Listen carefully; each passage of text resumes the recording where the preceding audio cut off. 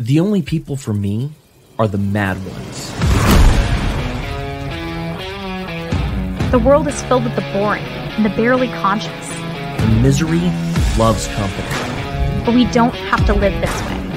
Jessica and I are here to talk to those the system rejects, to radicals and thought criminals. The ones who never yawn or say a commonplace thing, but push the boundaries of acceptable discourse. Those who stare reality in the face and dare it to be different. History isn't made by the timid, and fun is not had by the perpetually afraid. We are the mad ones. So let's get to it.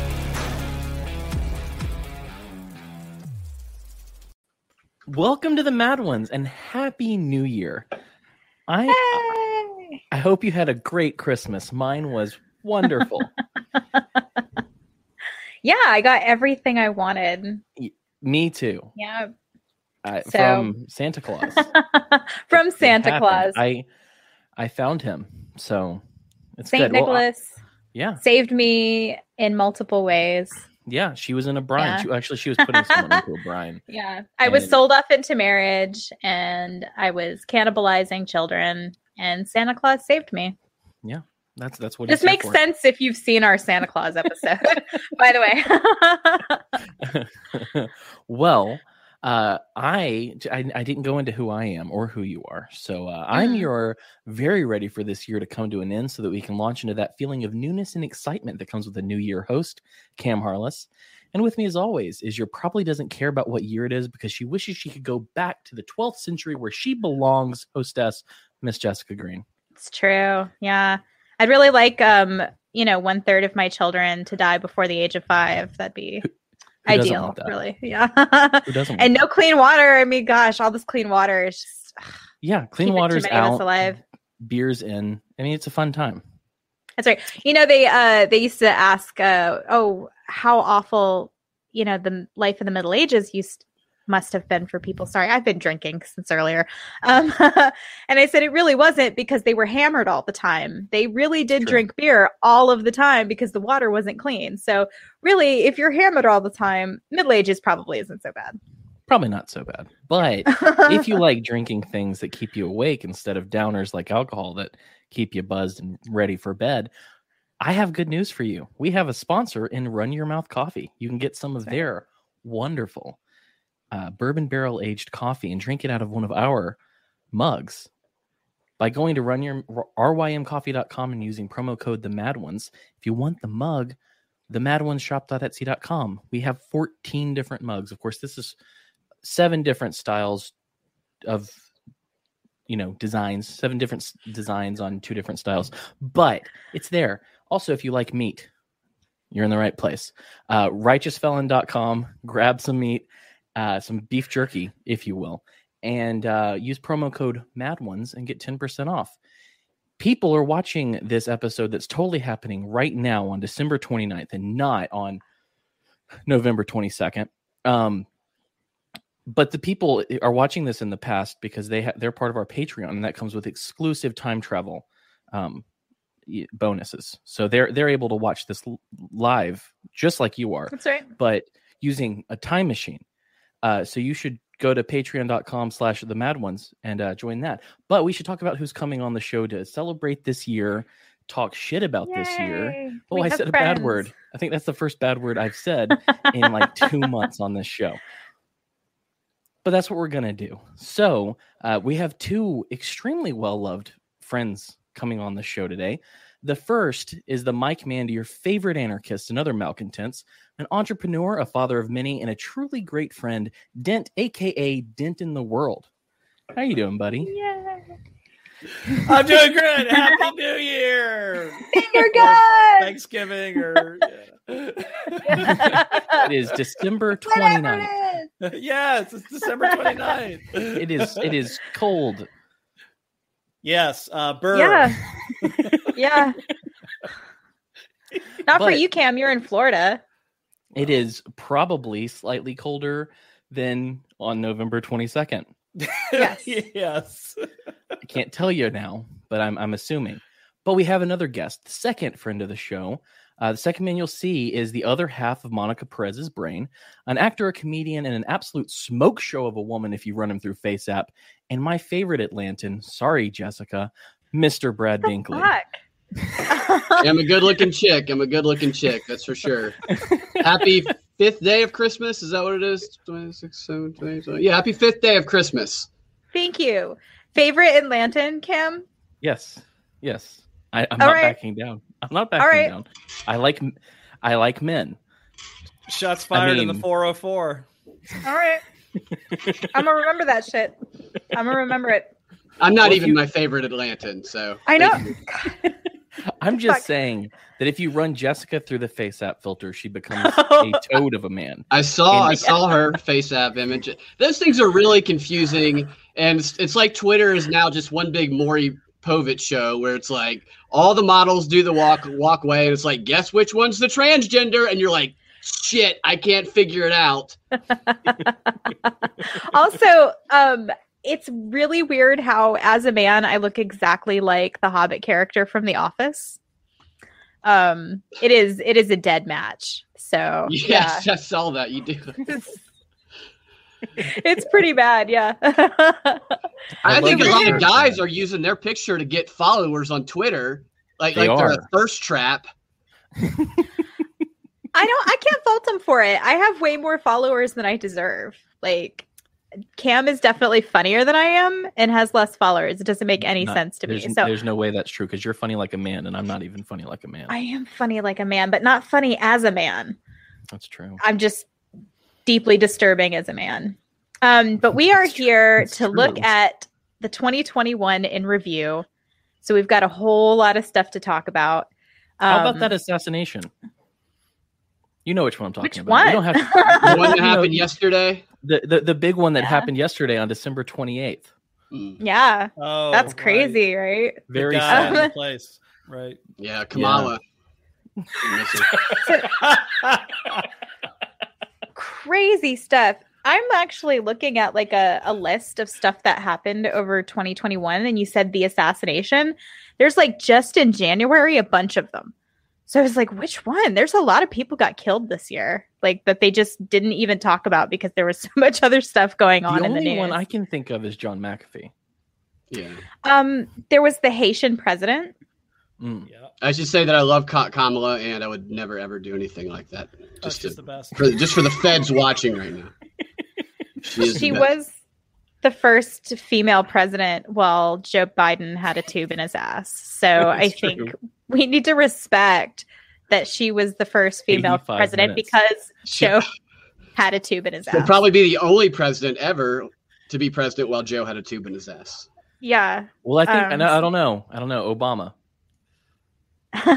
he probably did have tubes in his ass while Obama was president, but we're off to a great start. Trump.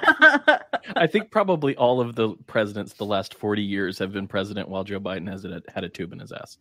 Yeah. Can I explain why I'm wearing a tank top so people don't just think I'm normal a tank top guy? It's because I'm a bad friend.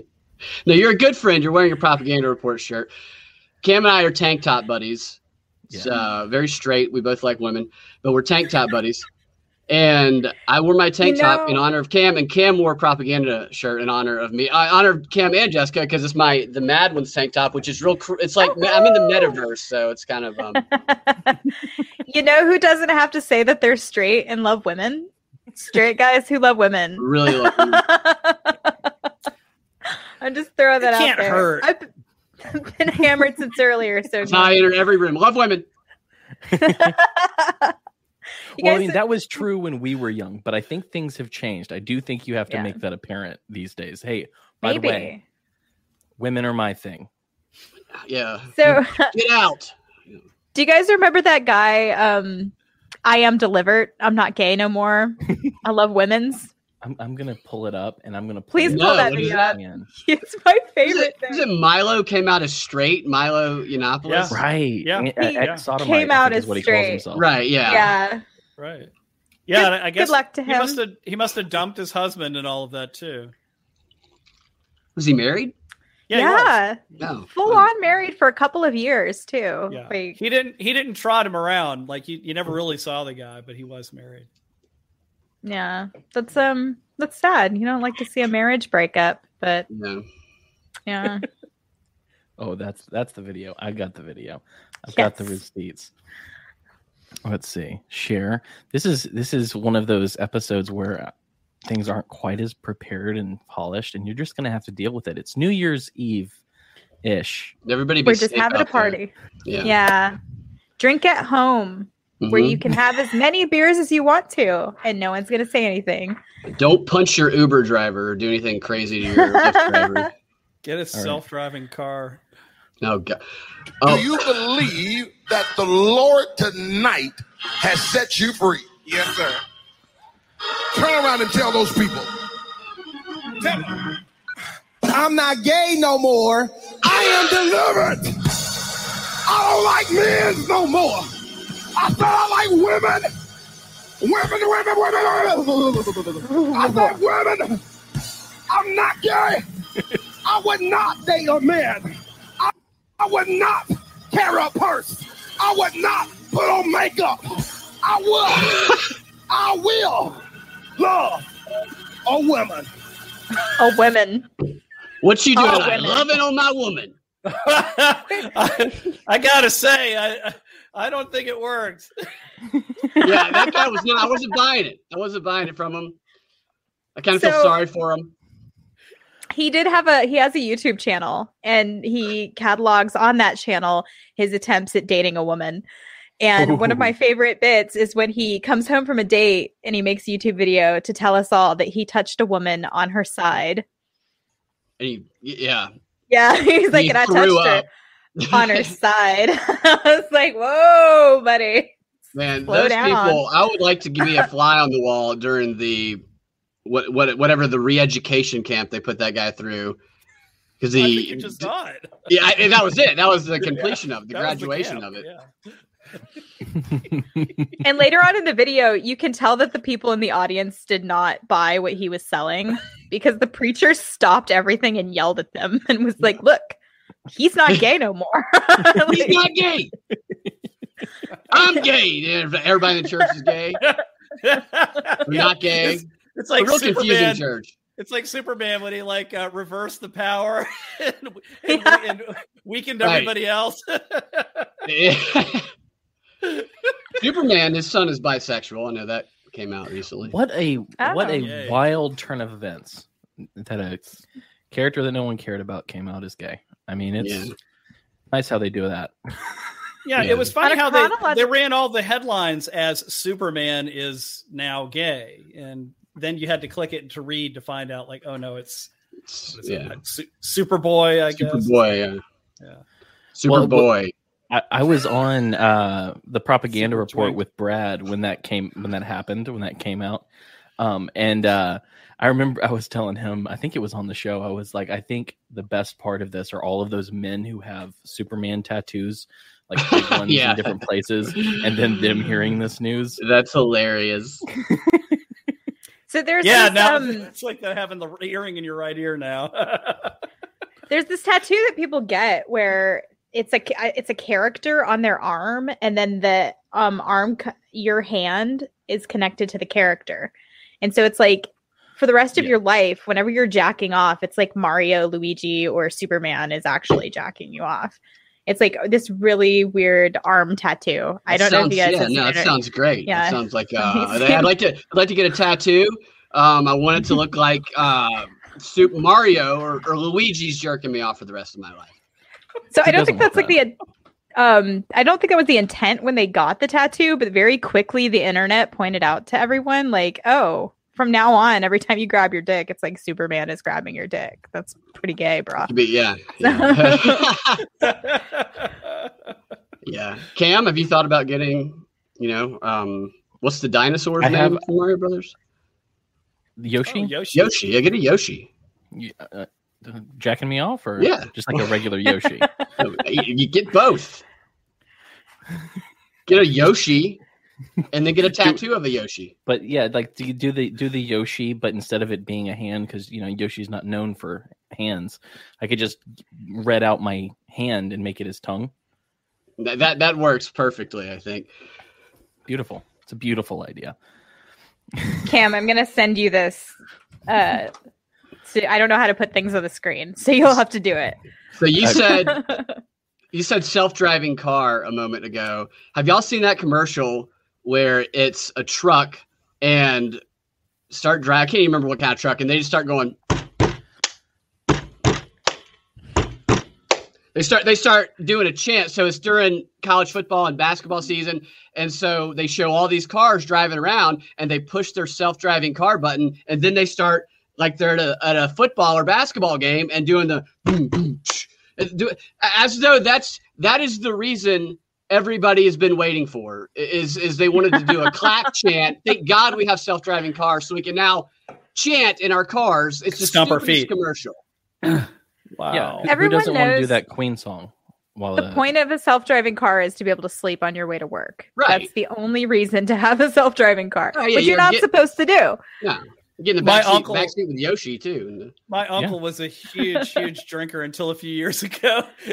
One day he goes, man, why the fuck? He goes, I got to quit drinking. And they come out with these self-driving cars. Like, it's the worst time in the world to quit drinking. I thought it was pretty funny. Yeah, I just don't trust those yet.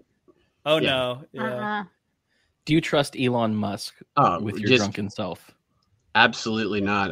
I think he is a troll. I think that he is funny. I love his tweet about Bernie Sanders. That was pretty funny.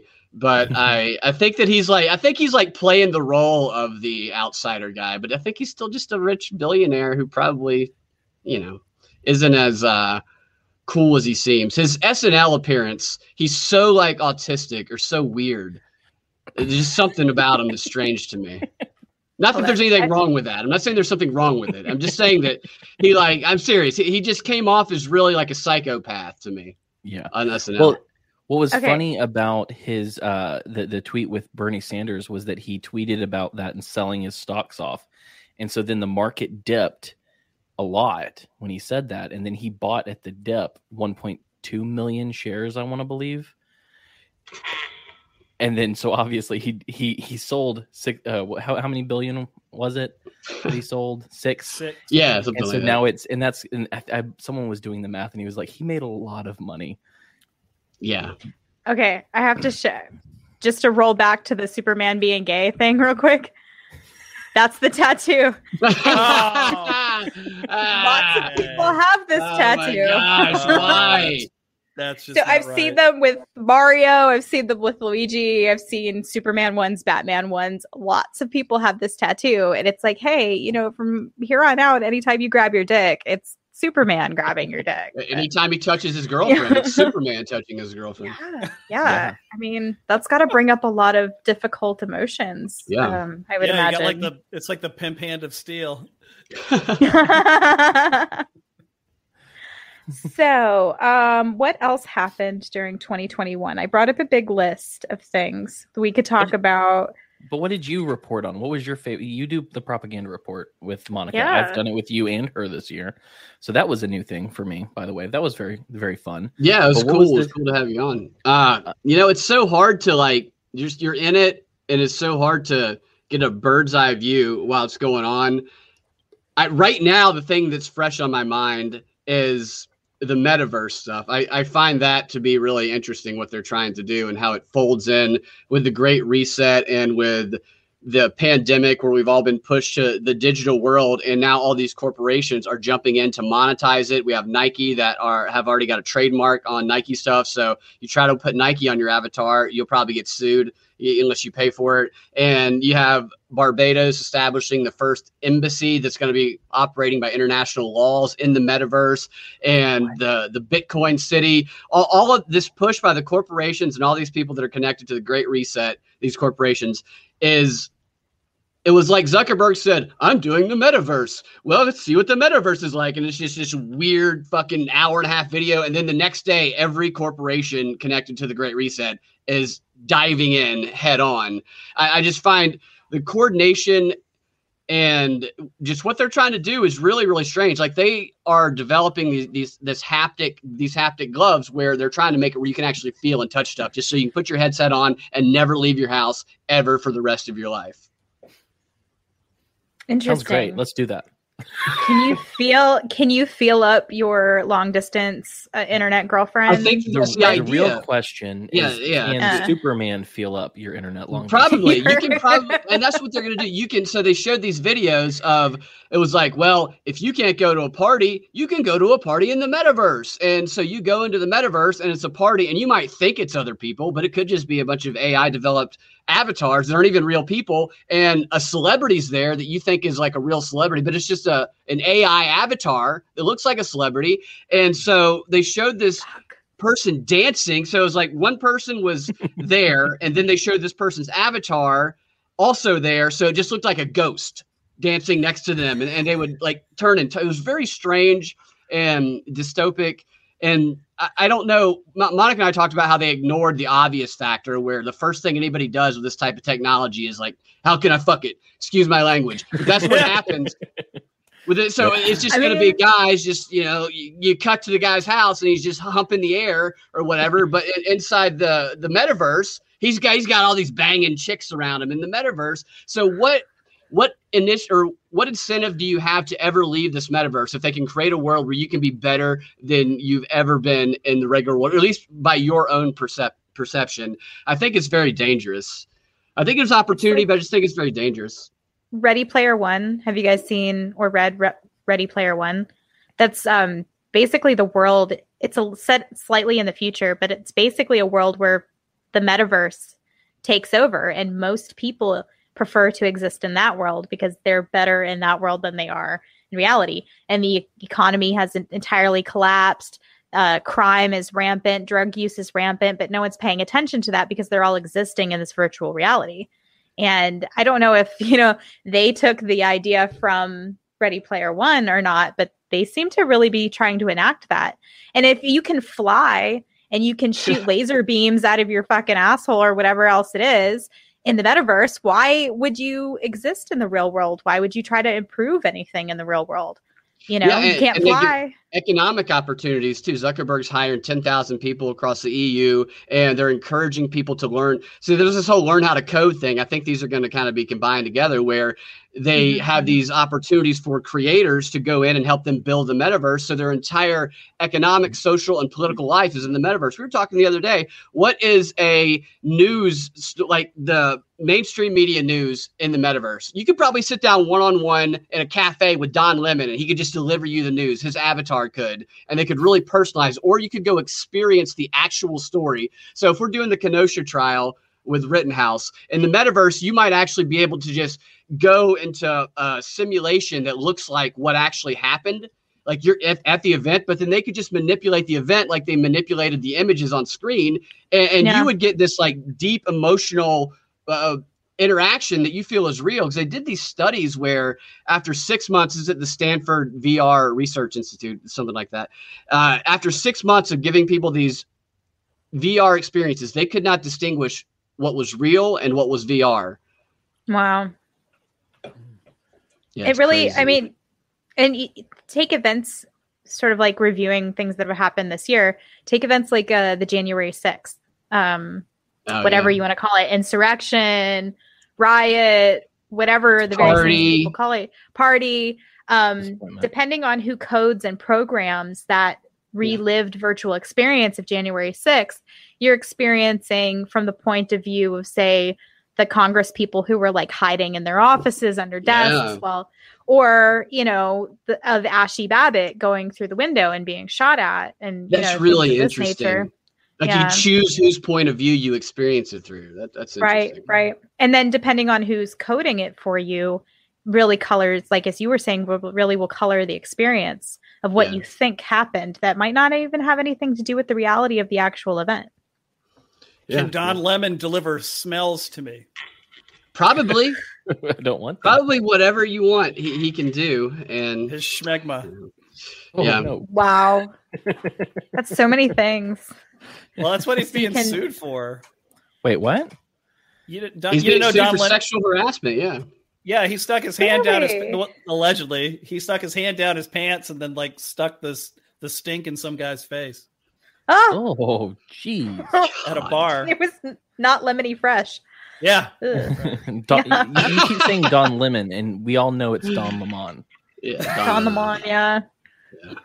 Well, Wow. one thing I wanted to mention, because you're mentioning you're talking about the Great Reset and the corporations, which is we're talking about fascism, economic fascism, but like everyone on Twitter seems to have missed the point, and they're talking about how there's going to be a communist takeover. No, yeah, they seem to miss the point that communism and fascism are essentially the same thing. It's just tools to concentrate power. Yeah, it is.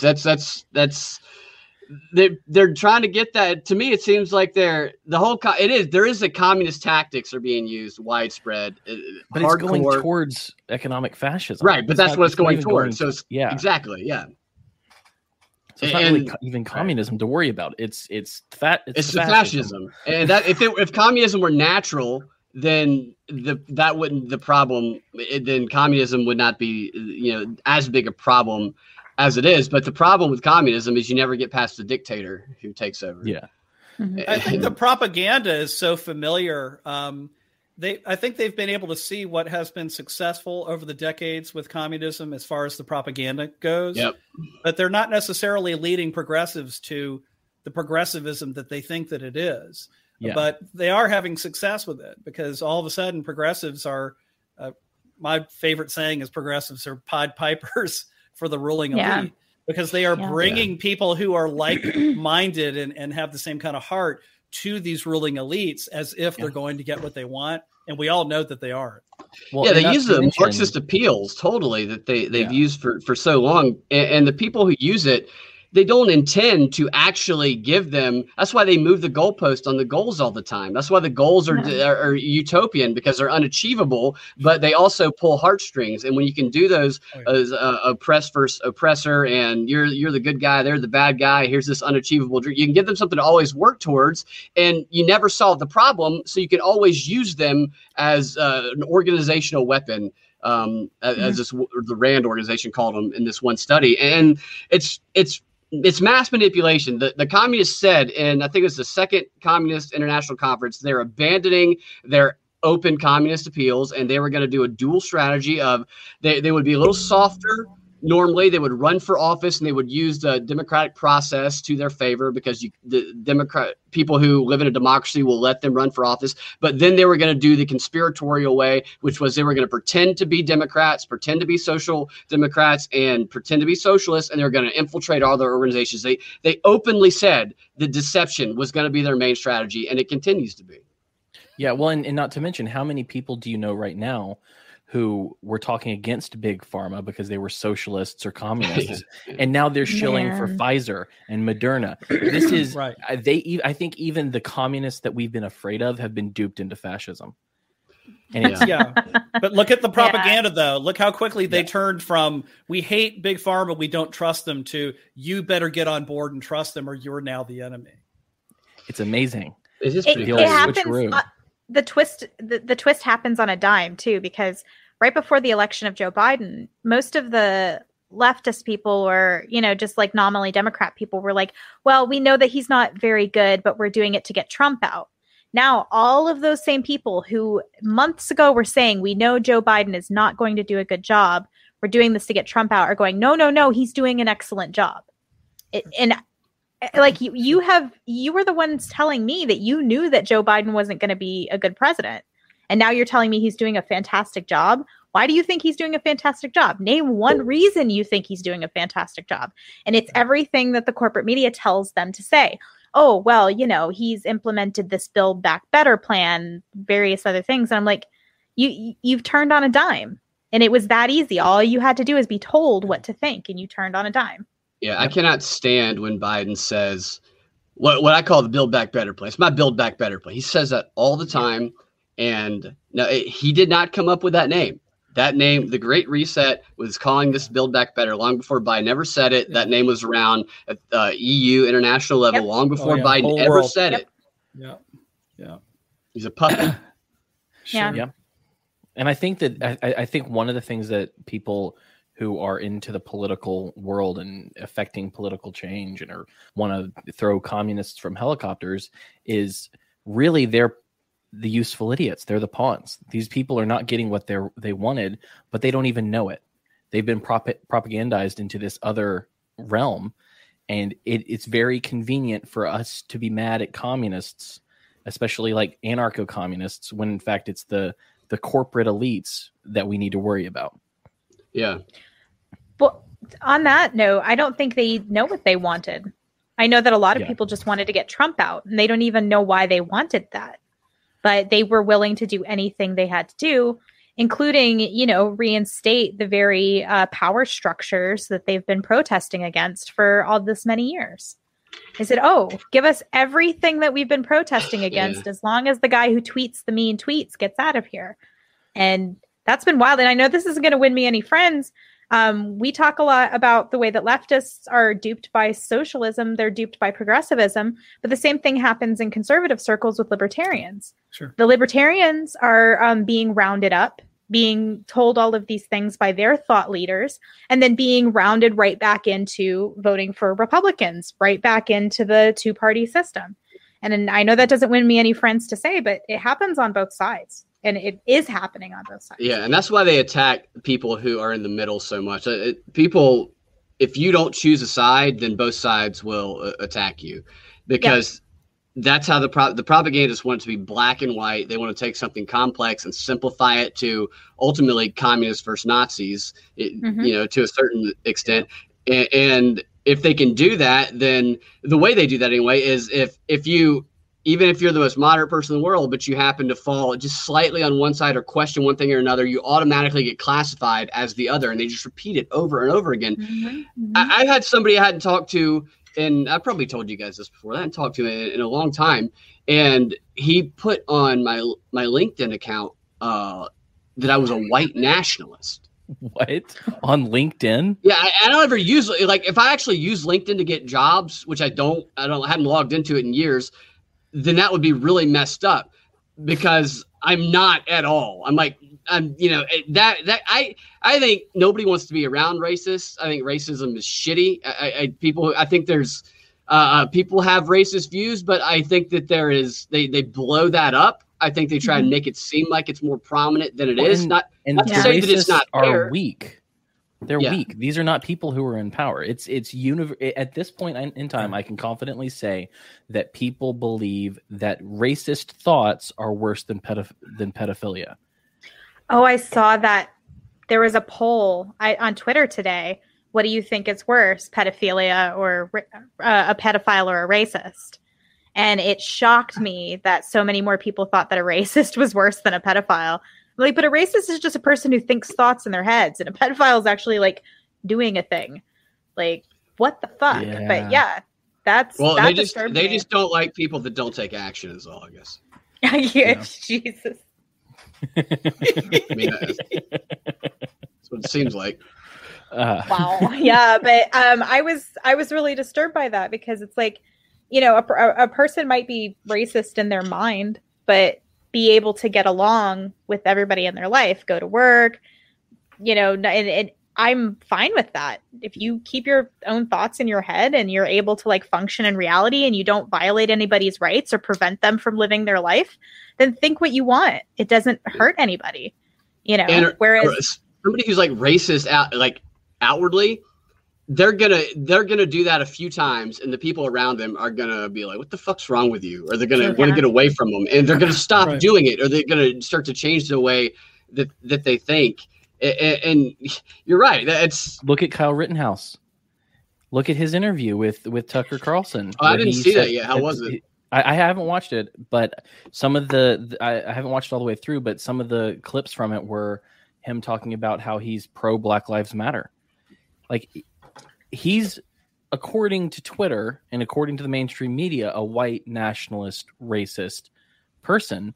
And yet even he is, saying that he's for Black Lives Matter. Yeah. Which makes you think, like, how far over the line, like how just tapped away just slightly to the right of full on Black Lives Matter, Marxist, communist. anything just a tick to the right of that is a full-blown white nationalist.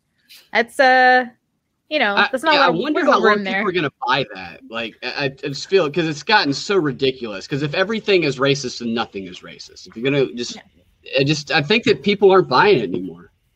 Yeah. It's the fact that you have to evangelize too, though. And I'll use Chris Pratt as a great example. Chris Pratt. Well, he goes to this like conservative Christian church, so they already know that about him.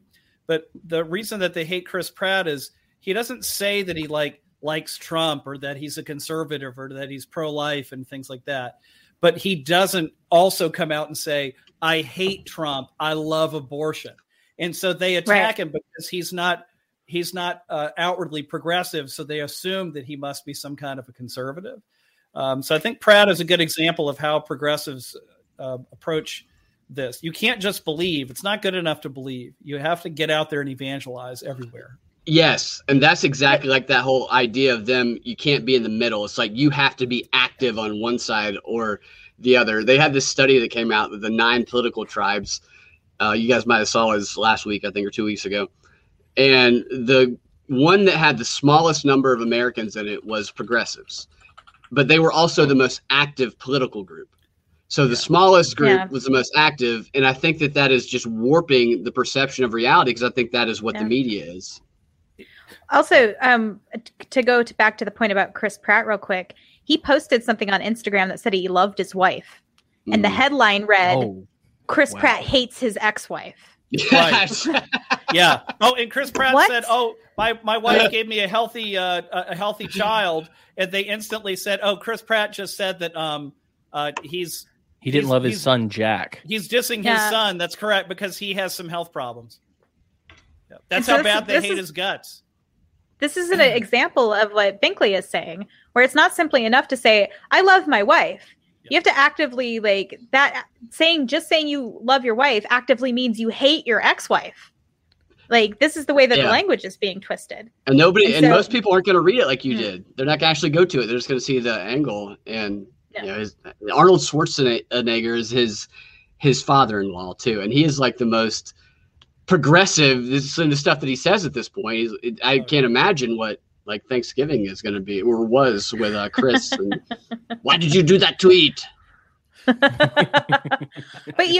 there's the personality that these people evince to the public because they know it's going to keep them in the headlines. And then there's the way that they act in private. I know some people who work in the film industry, and they know for a fact that these people act this way because it keeps them in the headlines. And when they're in private, they get along with people because you can't function. You can't function in the real world where you're constantly lashing out at everybody. You're going to go to Thanksgiving dinner and talk about, did you know that turkey is the symbol of the white man who murdered all the Native Americans? Like, no one's actually going to do that. You're going to tell your Instagram friends that you went home and told your stepdad that he was a white supremacist, but you're not actually going to go do that. What a bizarre thing. Like, that's one of the things that's frustrated me a lot over the last year and a half, 2 years, is there's a person who's close to me who on his Instagram, his part of his bio is that he makes jokes that offend his family. Yeah, like because that's some point of pride. That's clout. If you're a leftist, that's clout. Yeah. If you tell offensive jokes and you're anything but a progressive leftist, you're a white supremacist. And I wonder what jokes are considered, because jokes right now on the left is you dress up like a needle and you dance around and sing a vaccine propaganda song, yeah. You can't even do comedy anymore. So Colbert gets out there and he says, great news, guy. Oh, welcome to the Tonight Show. Great news. Biden's Build Back Better infrastructure bill has passed. And then the crowd goes, ah! And they just scream. And that's so unnatural. And it's stage produced. They're telling them on these cues to do it. And it's the most unnatural. Nobody's screaming for infrastructure bills, but they want to make people think that people are just like, oh my fucking God, the fucking infrastructure. You're jerking off in the crowd. Nobody fucking does that. I wish what he would have said was, hey, everybody, Joe Biden just added over $12,000 worth of immediate tax debt to each household in America. Yeah. They just do whatever the stage producer tells them to do, and all he's doing is repeating CNN. It's terrible. I saw a YouTube video on Colbert's channel 3 or 4 days ago.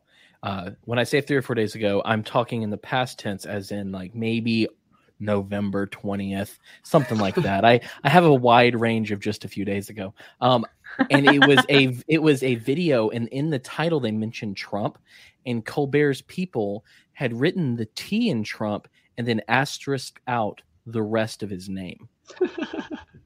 They wouldn't type out Trump's full name. Yeah, he doesn't say his full name usually. He calls him something else when he says it. 45. Yeah. Yeah, or Drumpf. They like to say Drumpf. Yeah. Which is xenophobic, which is hilarious to me. Like they went with xenophobia as the fight against xenophobia. Right. It's very this, from Germany. this constantly changing set of rules where certain words become an anathema and you can't say them. And if you do say them, you are, outside of the circle. And there's nothing worse than being outside of the circle, because now that literally means you're, unemployable. You're not allowed to go to bars and restaurants. They're definitely trying to section off a part of society that's the good people, and then as part of the society that's the bad people. Do you guys think it's going to work, or do you think that, because there's been pushback? What do you think is going to come of this segregation they're trying to do with the vaccine? I think it's dead in the water at this point. Don't you? I'm in the South, and so I tend to think that it really won't take hold very well. And hang on, I'm in South Carolina. We're all in the South, thank the Lord. Yeah, that's true. Yeah, but yeah, I don't have a feeling like it's really going to take hold around here. I think in cities and things, it's easier to get away with. But the cities are just falling apart anyway on every level. So, but if you go up to like Boston, Massachusetts, where a lot of my family members live, that area is completely the opposite of what like you and I probably experience in Florida and Georgia and, areas like that. So there is already this sort of regional segregation. There are places that are kind of in between, but do the gun laws in those places match the gun laws in Australia by any stretch? Because it seems like those places with the extreme gun laws happen to have worse COVID measures. It's certainly closer. That's right. Yeah, there's probably a direct correlation between the two. I mean, in South Carolina, here's as good as it gets in South Carolina. I'm not praising this by any means, but the governor's like, oh, here's some lockdowns and some mandates, but gun stores are essential. Yeah, so, like, I mean, who even likes guns? Guns are bad, guys. You shouldn't own guns. You shouldn't have guns around. It's just a terrible idea. The FBI is going to come to all of our houses tomorrow. Why? Cam's the one with the girl gun. I don't. I am wow. That is a woman's gun. That is my wife. Pearl handle. Right. That is a girl gun. It's pretty. It's a but lady it's on gun. my desk. A lady gun. It's totally that's a lady gun. The lady gun is on my desk for different reasons. I don't have guns in all the rooms in different places of different calibers. I don't do something like that. There you go, right there. Now, see, that would fit in my bra. That's definitely a girl gun. Yeah. That's the only reason I would ever want to wear a bra. I promise. The only reason is to hide a gun in it. He will no longer wear makeup or carry a purse. You don't think that there's utility in carrying cash in a bra, though? Of course. Yeah. Well, yeah. I mean, there was. Now you got to put like crypto in there. You just have to have gold-plated titties. Right. Which we know Brad has, so he doesn't have to My worry. titties are on the blockchain. So. No, but in my drinking, bar hopping party days, carrying a purse, you would leave a purse places. If you got drunk, it was very easy to like leave your purse laying around somewhere. If you keep your stuff in your tits, it's always going with you, no matter how hammered you get. So, it's just a benefit to have a rack to carry things. That's all I'm saying. Yeah. I mean, I agree. having a I purse agree. in a drinking area is just bad operational security, and you should feel That's bad. right. And as guys, we stuff stuff in wallets. Like the purse is, we're not going to carry one, but it's kind of like, man, I wish we had a little bit of a bigger sack to hold our stuff in. Right. Well, it's like guys can absolutely carry a nice sized piece on their side, but think about the size of the gun you could carry in a purse. You carry a big one in the purse. I mean, that's a sawed-off shotgun. Right. That's right. Do you guys ever watch Marshall Matt Dillon, Gunsmoke? You ever seen that show? Oh, I mean, I'm sure I've seen it a long time ago. It's on MeTV. So my dad's elderly, and he watches it all the time, and 24/7 he watches it. Right I just on. watched The Rifleman. And every all that goes on in the Old West, according to the show. I've seen The Rifle. He watches The Rifleman also. Oh yeah, Chuck Connor, man. Apparently, all they did was nothing but draws and kill each other. Like every 5 minutes, you just you're just killing people. So a lot of I found this out the other day. I kind of knew it, but I heard it cemented. A lot of the cowboy lore, the way we view it with guns and all the shooting up, some of that stuff happened, but a lot of it came through the spaghetti westerns because it was Italians telling fantastical American stories, and then that became the American vernacular on cowboys. So we imported their spaghetti, made it better, and then we took their cowboy stories, which they made I just don't better. think it was as bad as they make it out to seem in those westerns. No, and what's funny is a lot of the big named like cowboys and sheriffs and stuff were like horrible. Like they had gun control in the towns, and they would not allow. Like there are a lot of those guys who are like, oh, that's a hero, and then you're like, wait, they wouldn't let people own guns. Wyatt Earp is a great example of that because the whole fight at the OK Corral happened over the fact that he was trying to make sure that these people didn't carry guns in his town. And, there's sort of like this American right that we think of as you have the right to own a gun. But out in these Western territories that were not inside of the purview of the United States, these sheriffs could do pretty much whatever they wanted.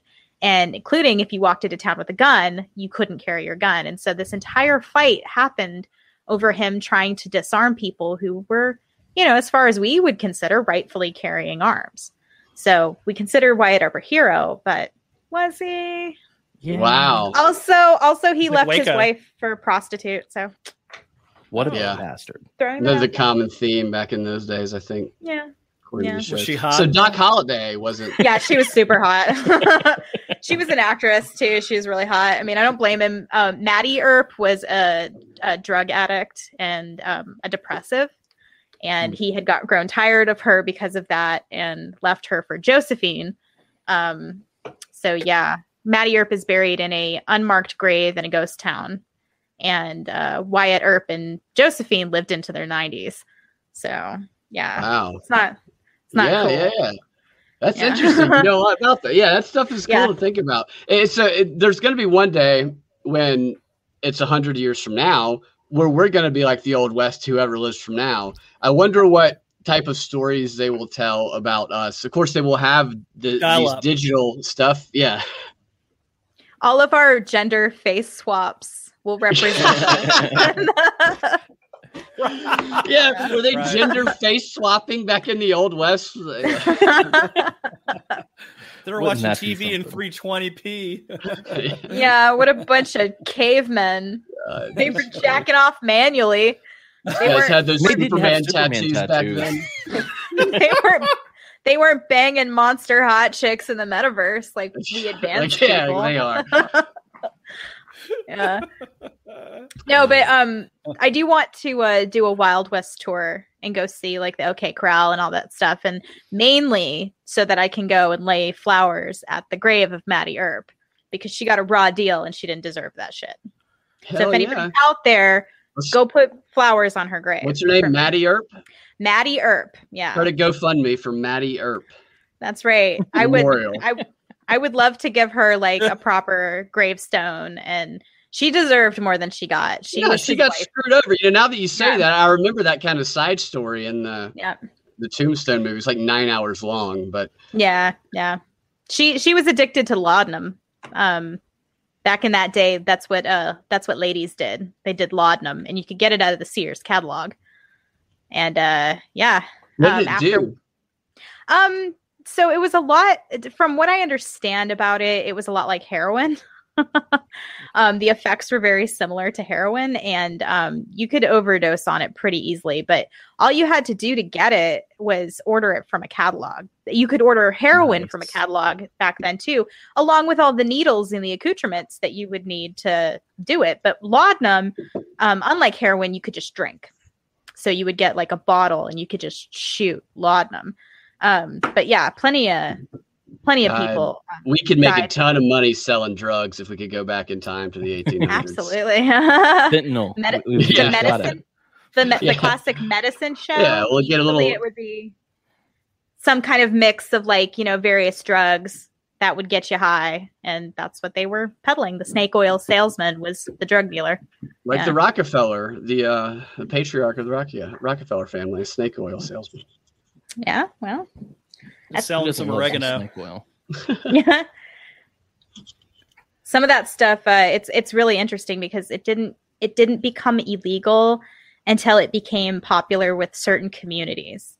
So, like marijuana, for example, was perfectly legal until it became popular with the jazz community, and then the Mexican the jazz community, some jazz Americans. What do y'all think about the push to legalize it now? It seems like, I know it's obviously gotten stronger over the years, but I don't trust this effort to legalize. I think I did a paper and a presentation in college about how drugs, prostitution, all of it should be completely legal. So I think it should be, but just the way they're controlling the legalization of it, it just seems really suspicious to me. It makes me think of Aldous Huxley's Brave New World. Yeah. What's the drug in that called? I don't know. Soma. It makes me think of Soma. And I'm not saying that, I don't want these things to be legal. I'm saying it very much seems to me that they are using this like Soma. They want people to be high and happy. Yeah, but at the same, so I don't know if you saw, but a couple weeks ago, Thomas Massey tweeted out, he goes, "Hey, check it out. Everybody kept saying that they were going to try to help people by legalizing marijuana. And here it is right in their own bill that you get jail time if you get caught with untaxed marijuana." Okay. Yeah. It tells you all you need to know right there is that they want to regulate it to tax it. But Massey himself pointed that out a couple of weeks ago. It's right there in the bill. You go to jail if they catch you with untaxed marijuana. Yeah. Yep. It's not about helping people. Speaking about face-up gender swaps, I did want to share a couple of those that I've made lately. One of them being wow. Dent hair. What do you think, Jessica? What do you think, Brad? That. Who is that? That's Dent. That's me. Dent. Is that you? Damn, dude. Yeah. Bang the shit out of that chick. You got a number, dude? You always give me that number. I'm doing the tuck right there. Yeah. God, dude, I can't look at you anymore after seeing that. That was the Tom Woods 2000. That was great. Oh yeah, how was that? It's fantastic. That was oh gosh. I mean, it took me a minute to figure. Like, I didn't realize. I was like, who is the other person? I know that's. I was like, oh, it's Monica. So Cam sent me one with and without the mullet, and I said Monica would want the mullet. I think if you're gonna respect Monica, you have to put the He's definitely got Monica's attitude. Yeah. Like, you can tell the intensity. Like, you can see it. I feel like he'd show me a good time. Yeah, he looks like he knows his shit. Is what he looks like. He knows, like, he would probably take me to the dirt track race, and we would have an awesome time. Like, I look like a bitch, is what I look like. Look at Brad here and tell me what you think of Brad.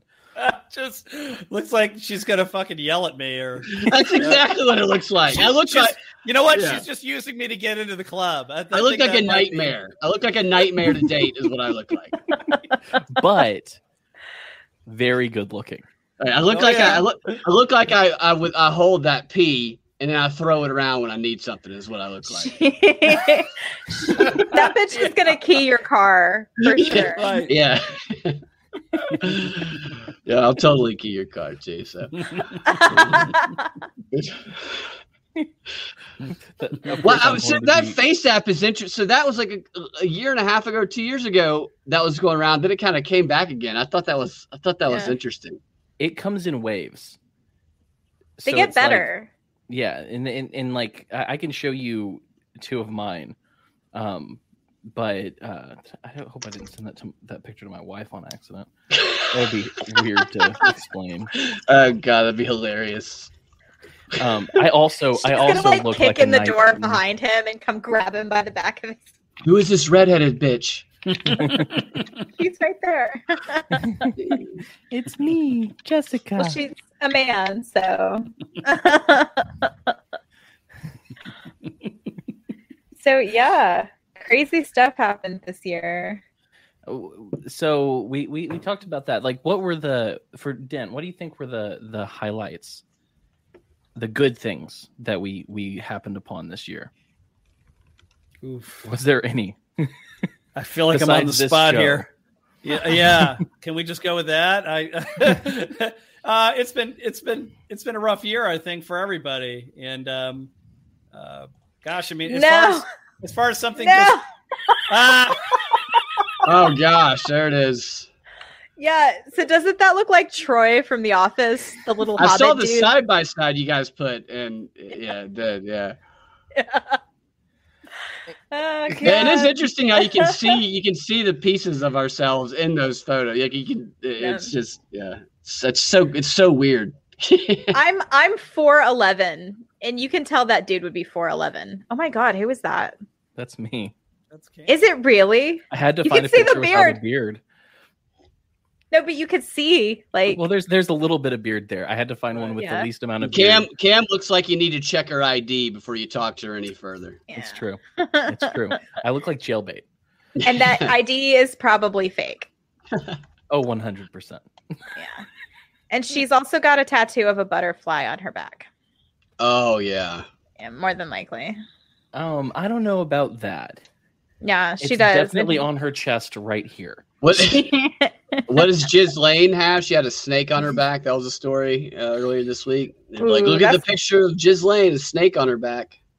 That's because she's a devil worshiper lately? Because it's like there was no news, and now there are drawings of the court case. But is there anything worth? It's like a comic book with these drawings. I think you get a flip book of these comics. So, just to throw it out there, I don't think they allow cameras in federal. Don't. Yeah, you're right. So it's not like a conspiracy or anything. It's like they've never done that. No, I got confused on that early on too. Because I was like, well, I never showed the. But yeah, federal court they don't.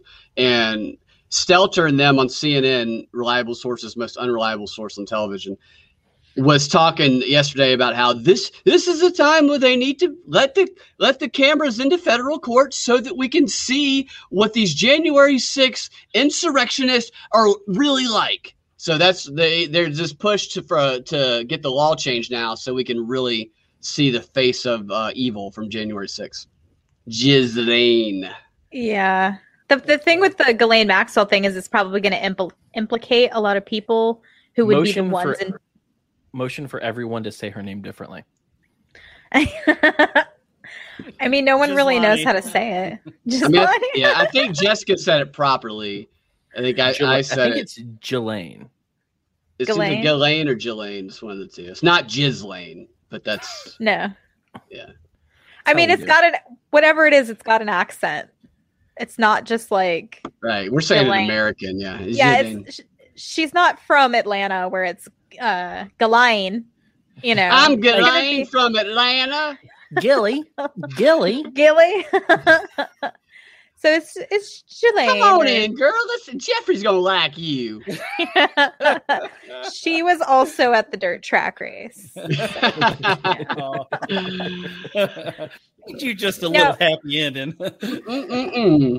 I bring up the dirt track race a lot because it was a lot of fun. If you ever have the opportunity to go to a dirt track race, go. Because I've been. Yeah, I used to go with my brother. It's a lot of fun. Yeah. In Athens we go.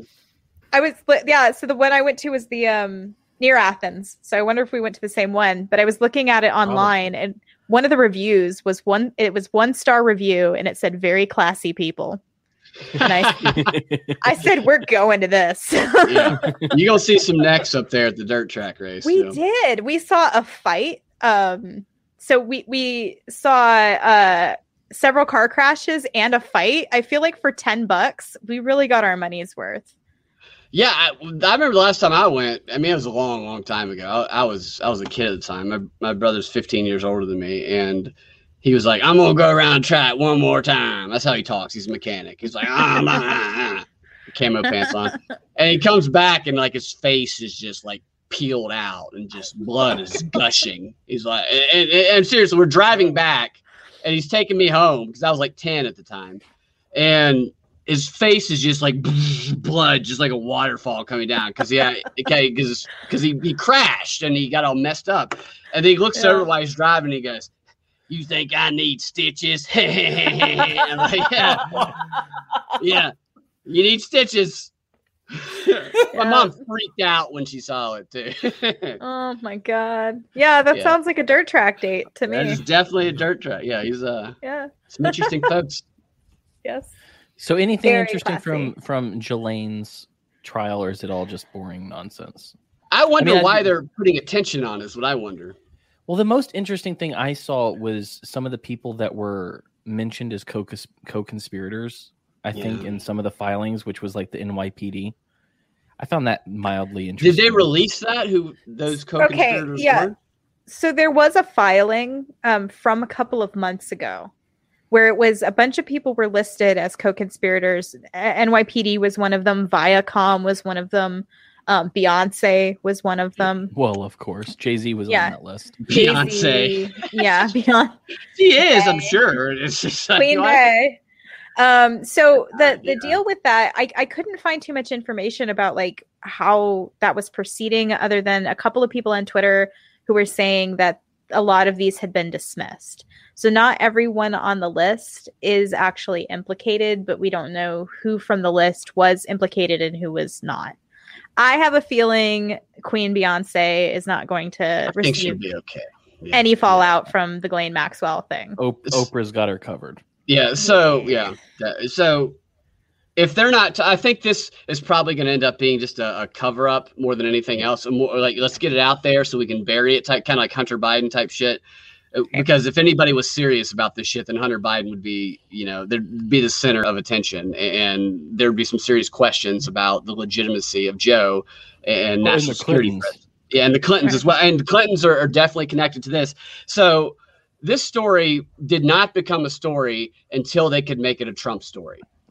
And they made it a Trump story through Acosta, who was his guy in his administration, by trying to make it seem as though Acosta, who was a lawyer in Florida, the prosecutor in Florida at the time in like 2005 or 6 or something like that, that Epstein was getting prosecuted. And they made it seem as though Trump's guy gave him the deal. Like Trump's like, "Look, I want you to give this guy a deal because 15 years I'm going to be president. So give him a deal now." It's just totally bogus. Like they covered it up for years and then they let it out when Trump and Acosta are there so they can throw it on Trump and throw it away from the Clintons and others. When I first investigated this shit, I assumed that both Clinton and Trump were pedophiles. That was like my baseline assumption. And after reading through all of that, Trump comes out as actually somebody who was he's a creep. He can be a creep and he can be shitty in a lot of ways. But in this instance, he actually was the only one that the lawyer for the victim said helped them. He said that Trump is the only guy that did not avoid depositions. The only guy who picked up the phone and said, "I'll help you out all I want." And he helped them. Ghislaine Maxwell said she was sick and out of the country, avoided deposition, said she's never coming back to the country. 2 months later, she shows up at the Clintons, at Chelsea Clinton's fucking wedding. And if they're not fucking focusing, because the Miami Herald, this pisses me off because I covered this 4.5 years ago. And then the Miami Herald chick comes out and wins a Pulitzer Prize for it, or whatever it's called, for her reporting on that whole story when she didn't report the most damning document, which is the plea negotiation letter. There's a plea negotiation letter, which is what got Epstein his deal and was sponsored, supported by Bill Clinton himself, by the Trilateral Commission, by the Council on Foreign Relations. There's another big organization too, one of those big fucking globalist organizations, that were all implicated because they were the reason he got the deal. And it's all in the plea negotiation letter. And if people aren't showing that plea negotiation letter, then it's all bogus and it's all a cover up. And they're trying to help out the elites instead of actually exposing them. I think that's probably what's happening. I'm sorry. I got a little worked up. No, that's all right. Trump banned Epstein from Mar-a-Lago as well because of his treatment of one of the girls there. Yeah. Right. There's also, I mean, like when you think about Trump and the focus that's been placed on him, it's actually kind of amazing how clean he really had to be to weather all of this. They would have dug up so much if he had dirt on him. They would have dug up so much stuff. So Do he you had think to be that Epstein would still clean. be alive if they had been able to find that connection?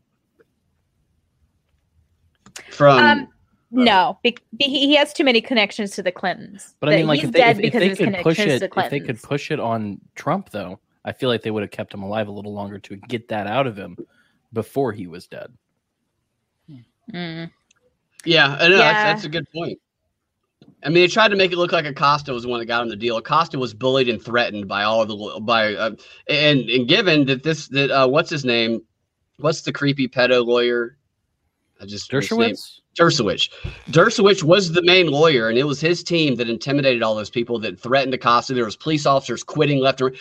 If you go back and read the files from 2005, they're on the legal websites like LexisNexis and others. You can buy them for. It doesn't cost very much to get the whole files, and you can actually read through them. But it's hundreds of pages of documents. You will see who was threatening and who was dropping off. I mean, the cops like flies were dropping off that case. The detectives were dropping off like flies because they were being bullied and threatened by a billionaire's fucking hit squad essentially. And Dershowitz was part of it. And Dershowitz did come out and end up supporting Trump in many ways. So. These people are all they're all slapping high fives and jerking dicks in the locker room. Yeah. Well, yeah. And that's the thing. Like, it's not like, do you remember the Franklin cover up? There were people dropping like flies in that case too. And that was Republican centered. So it's not like there's just this one-sided deal with the pedophilia. Yeah. It's all of the elites. No, it's also, and I hope we don't lose our channel for this one, but the royal family. There are many connections Andrew in the royal is family. Straight up pedophile. Yeah. And, that happened in 2021. Exposure on Andrew. Yeah. Prince Philip, in a lot of ways, was responsible for those cover-ups. And so that dude's dead now. And the details of his will are being hidden. And all kinds of stuff is weird around his death about all the documentation and things like that are being hidden around him as well. So I don't know. I kind of have my suspicions about Prince Philip as well. You think the Queen's still alive? I think she's very ill because the headline that just came out about her recently was that she's in a new phase.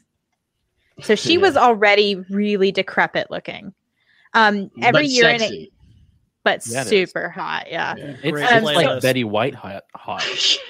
Every year in the England, the Book of John, right? In the beginning was the Word and Betty White, and Betty the White. Word and Betty White were with God. Yes.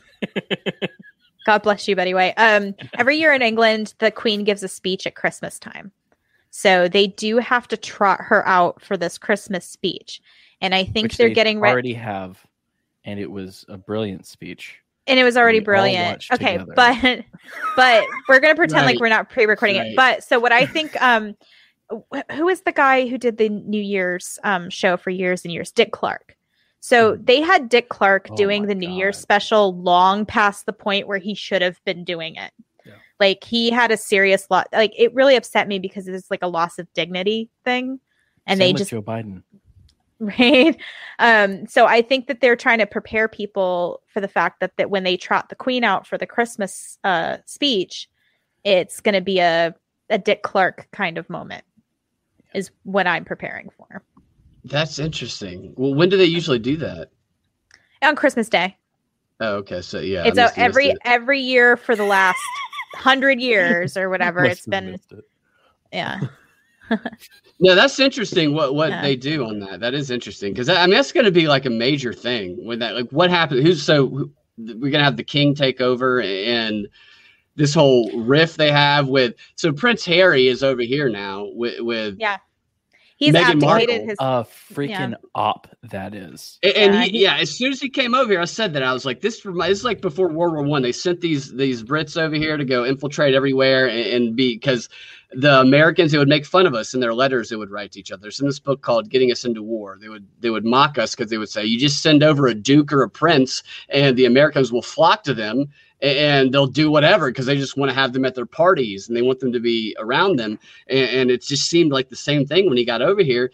And so now he's part of this Aspen Commission on the information disorder that we have in America that we're suffering from. And he's been investigating for a year. He's a commissioner who apparently for a year has been in America investigating the information disorder and prescribing problems for our government that the Rockefeller Foundation is now already funding $10 million to fix. So we have a prince telling us what's wrong with our information and directing policy, but it just doesn't make any sense. It does make sense, but it's just like people don't question it. Yeah. There's also the fact that Prince Harry is not Charles's son. There's no one who thinks that kid is legitimately a Windsor. He's just not. Like, for a second there, that you didn't think Charles was going to be king. Did I read your face right, or what was that? He is the heir. He's the apparent heir. He wanted his mother to die is my question, because it seems like he's probably wanted her to go for a while. But this is a figurehead position. These people don't like the queen or the king or whatever doesn't actually have any power. So, but they still want that prestige. They do in a way, but they like have to go through so many levels of approval to do anything that it wouldn't equate to like what we would think of as royal powers. Well, it's like our royal powers here are Jay-Z and Beyonce and people like that. It's much different in America, but that's like the place to be in England. I'm sure he's wanted that prestige for a long time. Sure. Yeah. I mean, I don't know. A lot of people think that when the hammer falls, when Queen Elizabeth finally dies, that he won't be the heir, but there's no official movement been made on that. The only reason I follow these people is to watch their elegant weddings. I fully admit that. Yeah, that is the only I don't care thing about that I care about. Yeah. He's a big Great Reset guy these days. Yeah. He's making a lot of speeches about the Great Reset. That's an interesting point, because the fact that this is happening with the Queen in the same year as the Great Reset and all this other crazy shit is happening. This is truly a Great Reset of everything, of economics, politics, social, and the Queen, who even if it's a figurehead, I think they probably have more power than just figurehead power, but I think there's probably a push and pull there. The fact that our entire lifetimes, all we've known is that old decrepit queen. I mean, that's all we've ever known. That's all most people in society have known. And to have another figurehead, even symbolically, that is going to be impactful on the planet. When Queen Victoria died, the world broke out across the planet in revolutions and strife and wars and all kinds of things like that. How are the feminists going to respond to there being a king instead of a queen? I don't know. I don't know, but that's interesting. Wow, a literal patriarchy. Yeah. When did that happen, Jessica? That she died? I want to say she died in like 1901 or something like that. Let me look this up real quick. So that could be like a triggering point. The Queen dying could be like a triggering point of this great. Like we've already seen this Great Reset come to be, and something happens with her. I mean, that could just push everything over the top. So when Queen Victoria had been queen a little bit longer than Elizabeth will be queen. I mean, unless she lives past 100. And so England does have this history of these long-standing female matriarchs and after their deaths are usually times of turmoil, and not just in England, but like around the globe. So yeah, Queen Victoria's death kind of marked the end of the old world and the beginning of the new world in a lot of ways. And so I do think that there is going to be some difference in our worldview when Queen Elizabeth dies, because she's been the Queen of England for, since the 50s. I mean, yeah, and that tells me they're going to make the announcement at a strategic time of her death, regardless of when it happens, that they're going to make it strategically. So did you guys know that 2021 is actually It's the year of peace and trust. It's the International Year of Peace and Trust. Feels like it, doesn't it? It makes as much sense as anything else that's happened in 2021. So, you know that cartoon dog that laughs like I just laughed? I just let that laugh out, and that doesn't happen. Smedley? Yeah. 1952. So What? Queen Elizabeth has. I was wrong. Queen Elizabeth's been queen for 69 years, and Victoria was 63. Nice. Queen Victoria was for 63 years, and so Elizabeth's gone on a little bit longer than she has, but that's longer than any of us have been alive. Yeah, this woman, yeah, has been part of like the world. I'm very curious about how people will respond, because that's going to be something new for not everyone on the planet, but everyone who was lucid when there was a king of England. Yeah, they're not going to be the ones who are. I mean, they'll talk about it, but they'll say it in all caps, and no one will listen. The rest of us are going to be like, "What is this?" Yeah. People hate Charles because he cheated on Diana, and Diana came out with her sexy revenge dress, and then dated a Muslim, and then Queen Elizabeth killed her. So, everybody hates him. Fast forward years later, kicked her son out of the family. That's what happens. That's what you get. That's what you get for I think we're on to something. I think that's going to be some sort of triggering point or something. That's interesting. I haven't thought about that. I just haven't given much thought to the Queen. I know that they have a lot of power there, but I didn't know that riots were sparked afterwards. So and they've been talking a lot. I've been seeding these stories. They have these shows on Netflix about the Queen and her rise to power. I mean, it's all just such a coordinated plan, like a psyop. Wow. So like the Victorian era ended, and then like very shortly after that, you had the 1905 Russian Revolution. You had World War I happened very shortly after all of that. Like just in the next decade and a half preceding that. Is proceeding coming after? I don't know. But either way, after that, that's when all this like world changing stuff started to go down, including the rise of Bolshevism and all that kind of stuff. Which has been great for everybody. Bolshevism. It's been awesome. Very good. Yeah. Fantastic. Very good. Yeah. Especially the Mensheviks. The Mensheviks loved Bolshevism. Oh, yeah. I mean, why wouldn't they? All right. So what do you guys think about China? We're talking about 2021. China has emerged. You have to say it right. You have to say it right. China. What do you got to think about China? China's building their weapons. I've shared this trick more than once. When you say China like Trump, he's not saying China. He's using the second half of the word for feminine genitals. Right. No, he's saying it silently in his head. Look, what do you think about China? He goes, the China. Right, exactly. He says the silently and then says China. What do you think about China? China is poised in the next, decade or so to be the predominant economic power in the world. Well, and the U.S.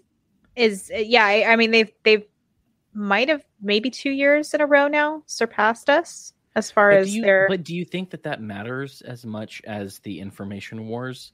Because I feel like even if they're economically stronger, but there's other factors. factors. The information that's going to be the most prevalent.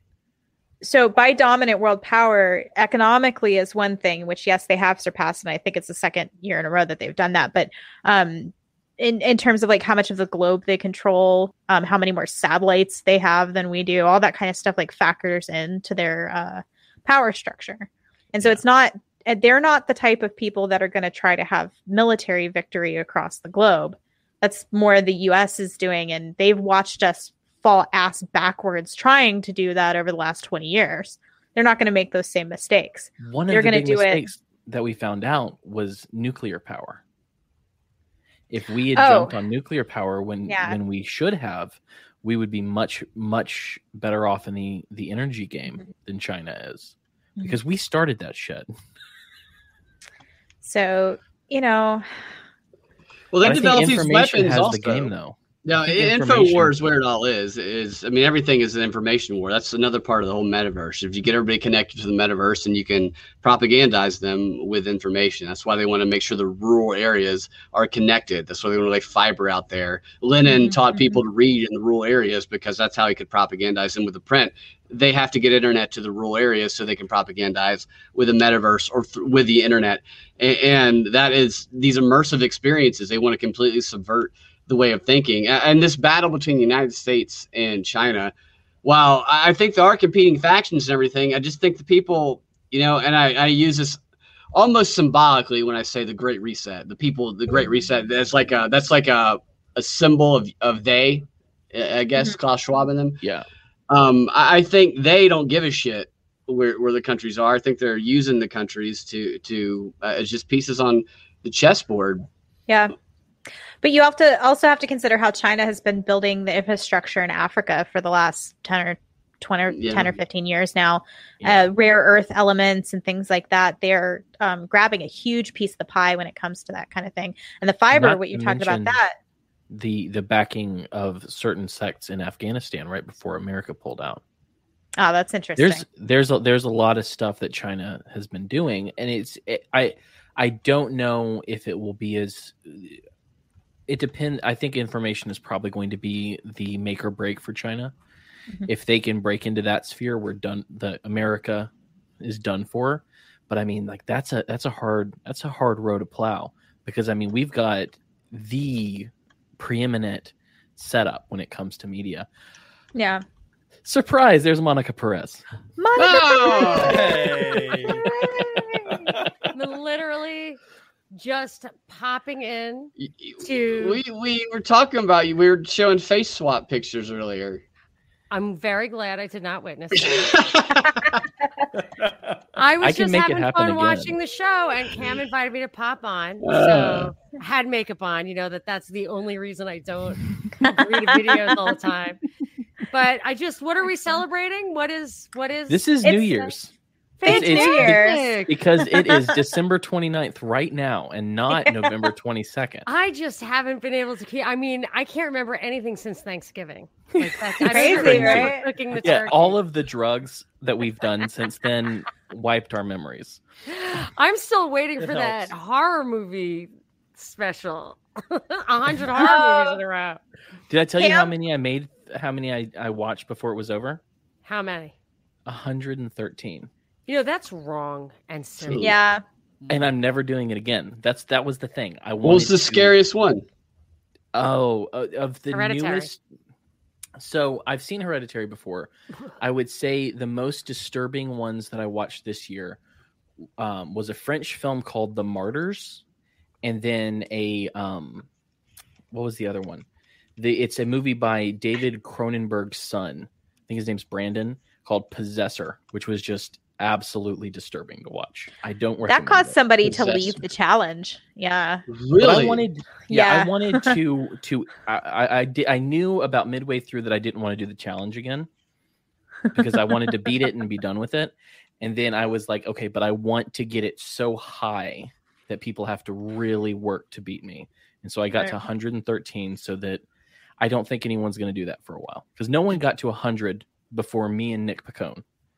So we'll see what happens after. Did anyone watch Possum? Yes, Possum is a disturbing little movie.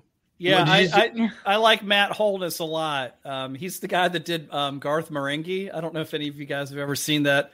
It's Adult Swim, but it's on YouTube these days. But yeah, that guy's really talented. And I have not actually seen it yet, but it's one of the few horror movies that I've got my eye on. I'm not a horror fan, but that one looked very interesting to me. I like horror. I can't. None of it really is scary to me anymore as it was when I was young. Did you watch Lamb? No. Mm-hmm. Yeah, have you seen the trailer for Lamb? No, I don't know what this is. Wow. Lamb, it came out, I think, about a month ago or so, maybe a little bit longer than Sounds that. familiar. And it's about this woman who loses her baby, and she grows attached to a lamb, and so she starts raising this lamb as a child, and at first the husband thinks it's okay, but then it gets kind of weird because the lamb's walking on 2 feet, and then the lamb's wearing a little school jacket and holding the mom's hand. Then all of a sudden, all the other lambs are pissed off that this lamb's getting special treatment, and then it just goes off the rails. So if you want to see a weird, maybe spooky movie, I'll be honest then with you. Then it goes off the rails? Yeah, then it goes off the rails. Exactly. I don't think I'm going to watch any more movies that Brad recommends, because the last one I watched is called The Final Member, and I saw more penis in that movie than I've ever seen in my entire life. It warned you in the title. But I didn't think there would be that much actual shown penis. Especially literally about a museum full of penises. Wow. But hey, Monica, I did want to show. I don't know if you saw this. I'm here to ask one this question. Wonderful shirt that I'm wearing, though. Oh my gosh, that is so awesome! It's beautiful, and I need to ask you this specifically: what you used through the people, because we're using the same printer now. I need to know what you did, because I love the way this turned out. You are using the guy that I used to make. No, I have the stuff made ahead of time. The T-shirts. I love the mug. Yeah, the mug's great. I must have a mug. Yeah. Isn't it pretty? What was your question? Show you those things. What was your question, Monica? So this is it. Here's the question, and I want to hear the answer, and then I'm going to stop video bombing you. The question is, so Binkley and I, a long time ago, like a month ago, a couple of days before Thanksgiving, did a show with someone that has since been released where it's Micah Dank. And he was talking about astrolotheology, something like that. Huh. Yeah, that's it. What is that audio? Is that related? Sorry. I just don't know what that was. So maybe it's me. So he was talking about astrology in the Bible. And I mean, the words in the Bible definitely seem to have connections with some words that surround the different signs of the zodiac. It wasn't as like totally impossible for me to follow as like numerology stuff was, but it negates like any kind of literal or even closely meaningful, it seems to me, meaning of the Bible, and freaked me out a little bit. So I just wonder if you guys are familiar with this stuff at all. If you go running and screaming, is it okay to kind of just like go through that process and listen to it? Like, what's your reaction? I've not heard of astrotheology. I think it's astrotheology. Oh yeah, I've heard about it. It's astrotheology. Yeah, that's correct. Yeah, my son was reading a book called The Salts of Salvation, and it talks about the Bible and the zodiac and the 12 salts that are essential to human beings, and that the Bible is something kind of symbolic of the body, and it's full of this ancient wisdom, which is very powerful. I mean, so it's, I don't know. It's just like, then the guy, actually Micah, who I really enjoyed talking to, threw up a slide like, haha, you're Catholic. That's a sin. I'm like, well, I kind of knew it was a sin to buy into it, but I'm just recognizing the connection between the words of the Bible and the words of astrology without trying to, solicit a magical response. So I don't know what astrotheology is, but I will say that I think that when it comes to the star at night that led to Jesus, I'm led to think that the Magi were Zoroastrian. And so they were reading the stars and doing divination, and God had used that specific subset of understanding and that subset of, I would say, divine knowledge, but kind of tangentially connected, like human knowledge of the divine that's imperfect, to lead these people to the truth. But that's the only thing I can bounce off of. And given that we are actually talking here during the time that those three kings were making their journey. Yeah. So Little Christmas is yet to come. Yeah. I'm just, I haven't studied it, but knowing what I've learned in the past, I do think that I've said before, and I'll say again, all truth is God's truth, and he's able to use any human means of trying to find truth to lead men to truth. And so when it comes to astrology and Zoroastrianism and their understanding of the stars and what that told them and the divination thereof, he could have very well used that to lead a differently religious people to Christ. So it's a subset. It's a subset of God's vast creation and communication.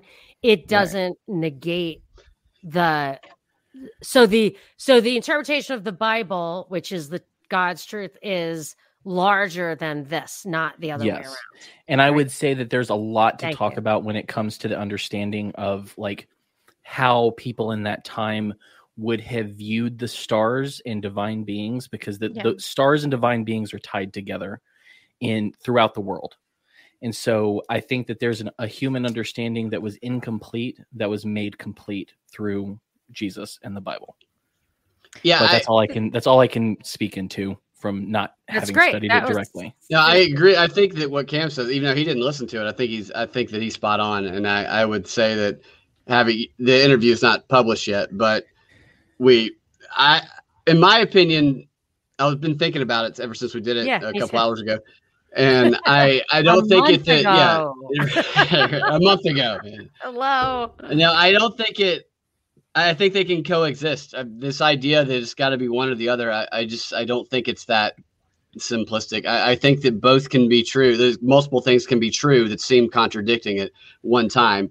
And I think that in this case, a lot of the things that we talked about, they were very interesting, but in my mind, they did not negate out the other interpretations of people. He wanted it of the Bible. Maybe that seemed like he maybe was that's saying that. He was saying I didn't. To me, for what he said while I was listening, I was like, I feel that can be true, and I also feel that the other interpretation can be true at the same time. And it's similar with the science and religion. Evolution, I mean, I'm with you there. You can definitely reconcile those. You don't have to, but you could. There are whole lines. So, like, let's say Buddhism. I don't agree with a lot of the tenets of Buddhism, but there is wisdom in certain aspects of Buddhism, and that truth that came through Gautama, or whatever his name was, is true regardless of who he was. So we can glean truth from the entire world through the entire revelation, because a lot of these things, especially when it comes to the earth, the cosmos, all of that is Romans 1 talks about how creation reveals God. And so these are people who are imperfect trying to understand God through his creation. And there is absolutely some understanding of God within that. And we're very logical. We're in a group of people that are very logical. Every person here is very logical and asks questions. They think things through. And from what I've known of everybody here, we try to base things on the information that we have. But it's when it comes to the universe, there's no freaking way we can't wrap our heads around that. So it's like trying to make sense out of the logic. I think it's good to pursue that knowledge, to continue to pursue that knowledge. But I think that once we feel we've come to a certain conclusion about how everything has operated, I just don't think we can comprehend it. I mean, we're a globe spinning 1,000 miles an hour, hurling through space right now. I think that the more we continue to ask questions, the more we find that a lot of these things can coexist as opposed to being exclusive. I think something can be metaphorical and literal at the same time. I don't think they have to. And absolutely. A good analogy might be like a jigsaw puzzle, and we have some pieces, we don't have all pieces, and we definitely don't have the picture on the box. Definitely. My analogy is that when you're trying to understand the universe and God and all of that, you are drinking out of a waterfall. And so you take what you're able to ingest, and anything else is mystery. And so that's where we exist as human beings, is we're drinking. It's not even a hose. It's a waterfall. There's this vast existence, these vast understandings that we can't even scratch the surface of. And we take what we can get, and where the truth is, we chase after it. And would not to figure it all out be God? Would you not be God if you figured it all out? I think at that point, I think the only person who could do that would be God. Absolutely. I feel as long as you're not enticed to bow down or worship these aspects of astrology or knowledge of the universe or anything like that, as long as you recognize that like God is the head of whatever it is you're trying to discover, you're probably going to stay in some pretty safe territory. And the mind is a garden. Allow yourself to wander. Just don't be tempted to bow down before things that are not God. I'm just trying to prepare for all the people who are going to email me telling me how I did not represent. And I try, like, I hate getting it. I'm the last person. Like, I still have yet to read the Bible. That's why I'm calling this season not my white Christmas, but my white pill Christmas. And I am going to. Monica, you should join our Bible study. We are reading through the books of the New Testament, and we have a once a week meeting where we talk about it. I'm starting Bible in a year.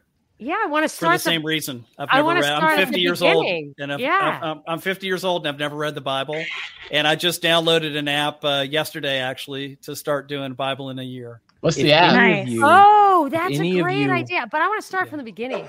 Yeah. If any of you want to join our particular Bible study, which is in the Gospels, because we're talking about Jesus first, and then we're going to go in different directions. So we read through John first, and then we're going to go Luke, Acts. So that's because Luke and Acts are the same, are essentially one book split apart. I might get emails just hanging around with Protestants. So I was actually going to say, Monica, the wrong version. Although actually, Jessica, I think does not count. I think I'm allowed to hang out with you. Yeah. I'm an Orthodox though, so they might dislike me more. No. You dislike us more than we dislike you. That's for Monica. Yes. And no one loves the Protestants. Nobody loves them because you're just complainers. What'd you do? You destroyed everything. We got nothing in return. You need the sacraments, bro. What's funny about this stream right this second is we've got 2 Catholics, an Orthodox, a Protestant, and Brad. I'm Methodist. There you go. Hey, we're somewhat closer than the rest of them. So I don't want to hijack his show. So I want to hear what Dent has to say, and then we go. Monica, I was going to tell you that Father Mike Schmitz actually started Bible in a year, January 1st of this year. And so what they do is they actually read you, a certain segment, and then he discusses it. And it looks like it's done in maybe 15, 20-minute increments. It's 15 minutes. It's actually rule that you're supposed to do 15 minutes of spiritual reading every day. Is it audio? Are you telling me it's audio? It's audio, and it's on YouTube. Father Mike Schmitz. Mike Schmitz. I might be able to, because I have this problem. My husband goes to bed really early, and I like to crawl into bed, like read a book or whatever, but it's just a problem. That's why if you ever tweeted me a video or anything, like I absolutely cannot open it. But I can put on real low a little bud, and then we're off to the races. So I'm going to take that. That is my white pilled Christmas. Thank you. I'm excited about it. I love to hear it. I will say my final thing is in January, we're going to be talking to our friend Ryan.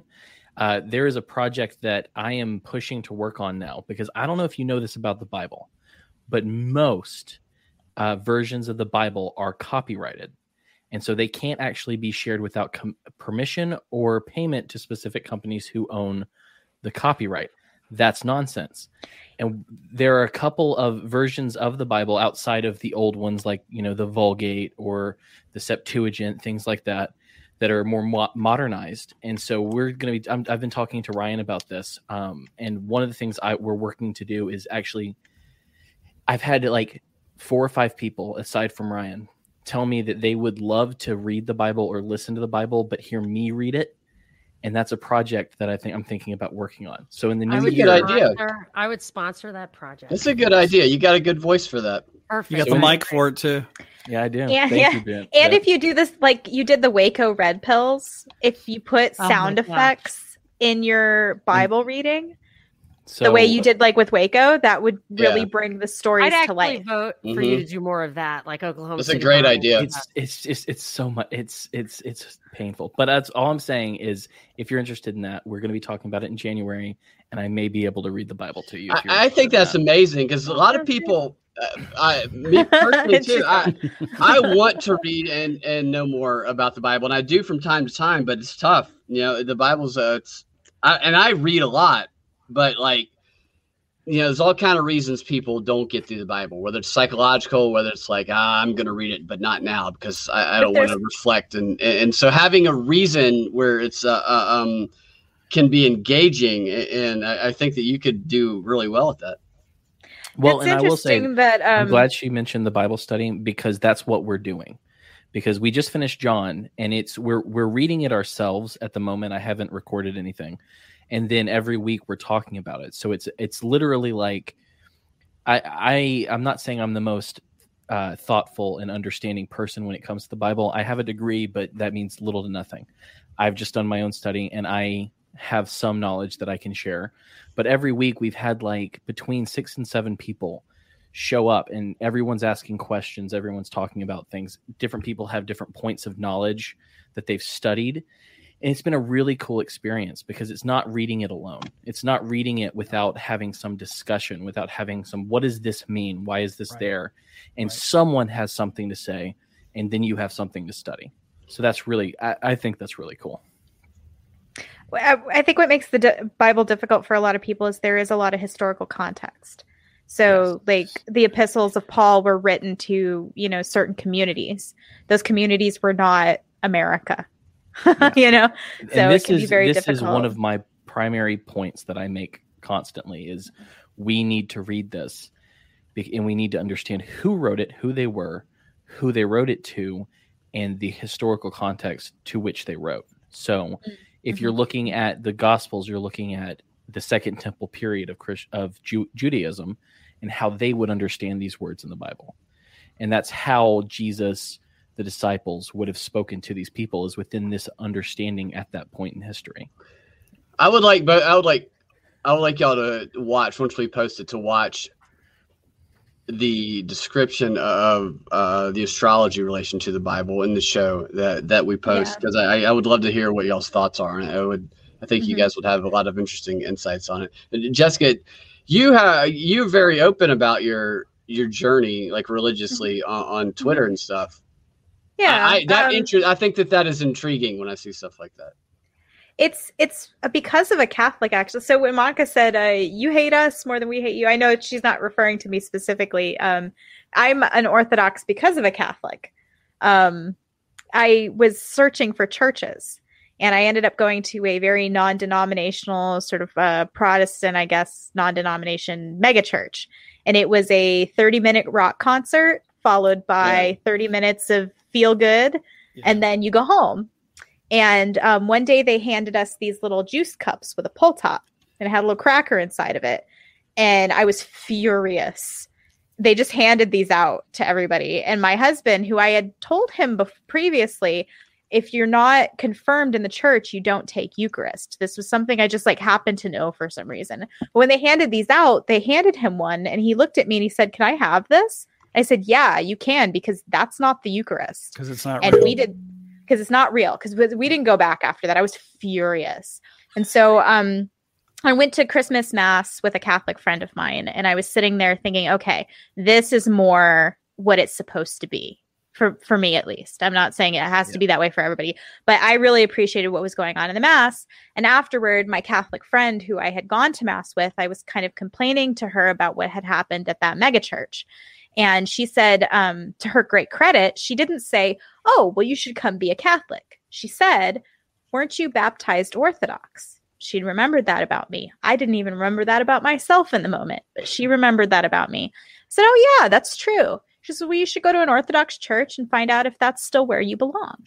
And so I did start to go to an Orthodox church. And when my first liturgy, my first service there, I was like, this is what I have been missing.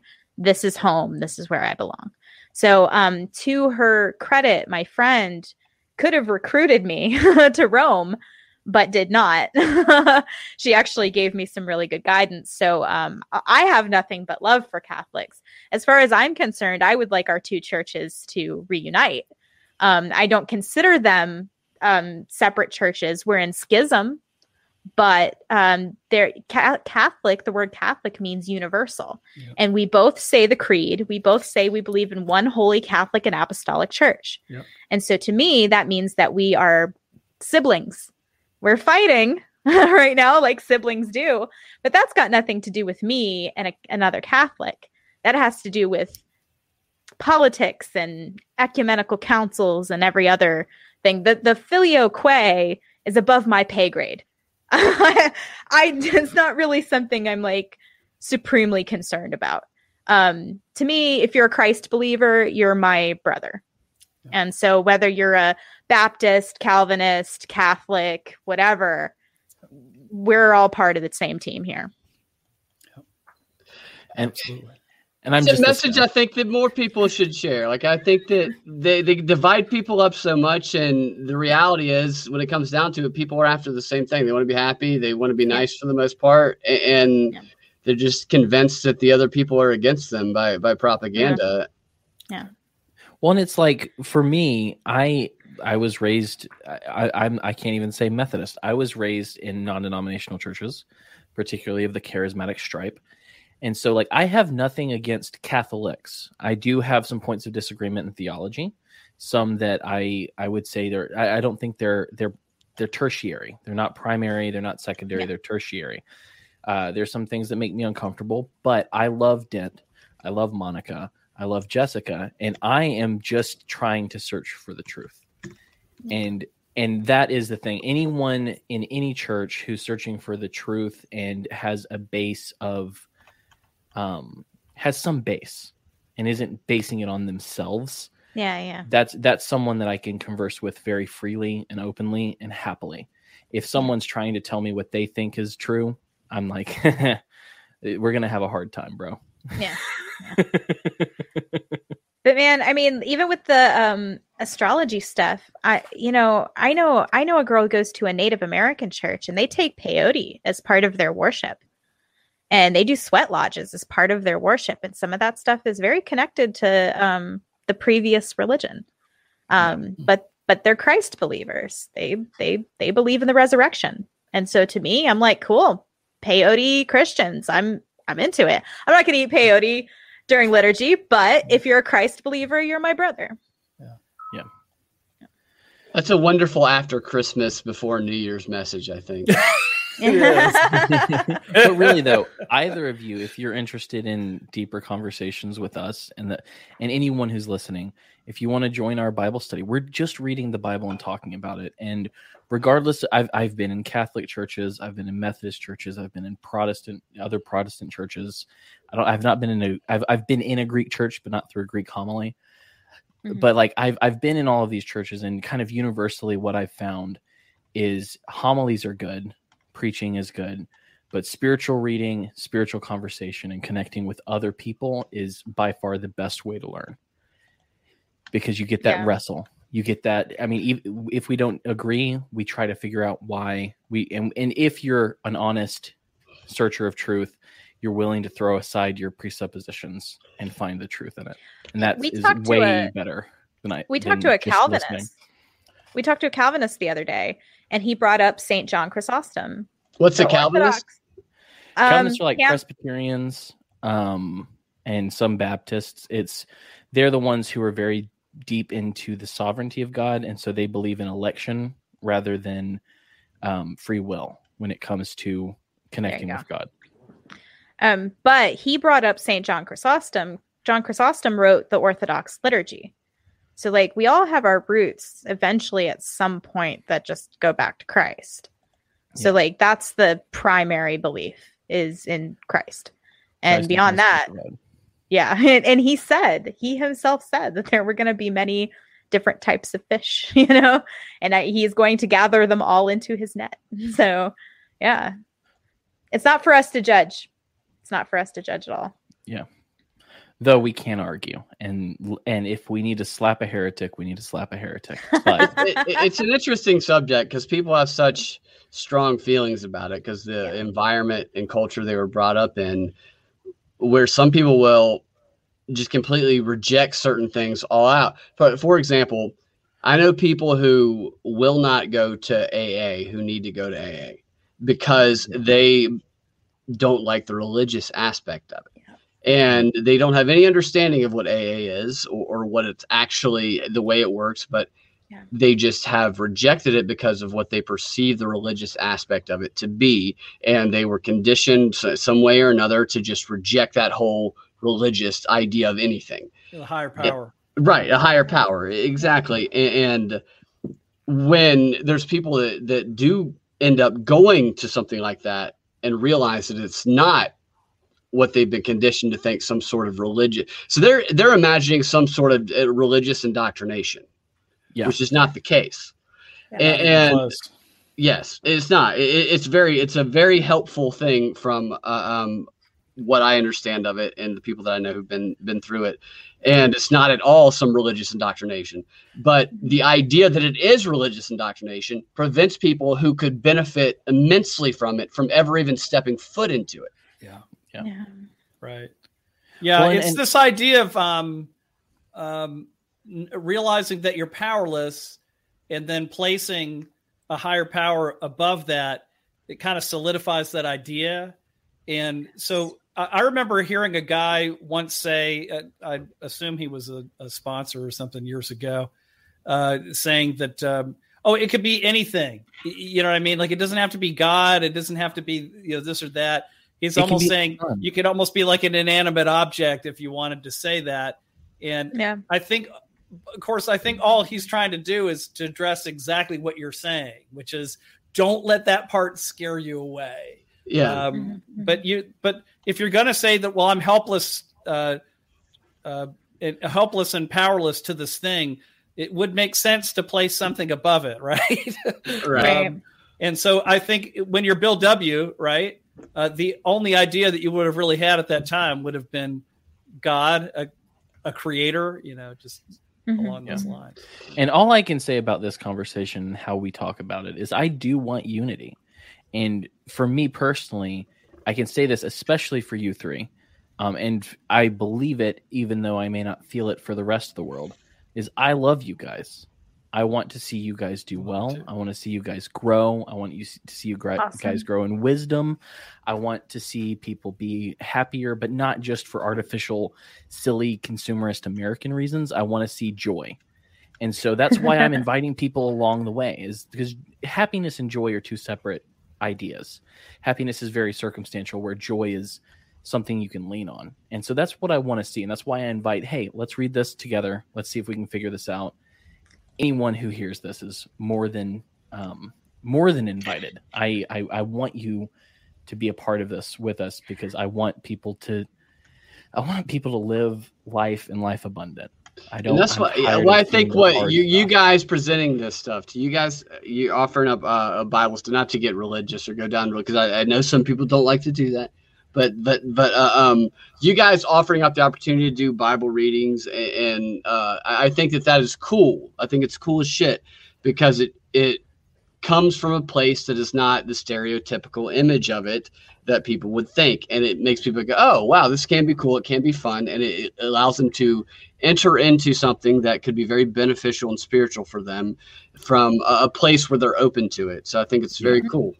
Yeah, they're like, I've heard Cam say shit. I know that I can go along with that. Right, yeah, totally, because everybody's not the stereotypical image of a Christian or whatever you have in your mind when you see it. Because we're all crazy, we're crazy in a good way. We're mad ones.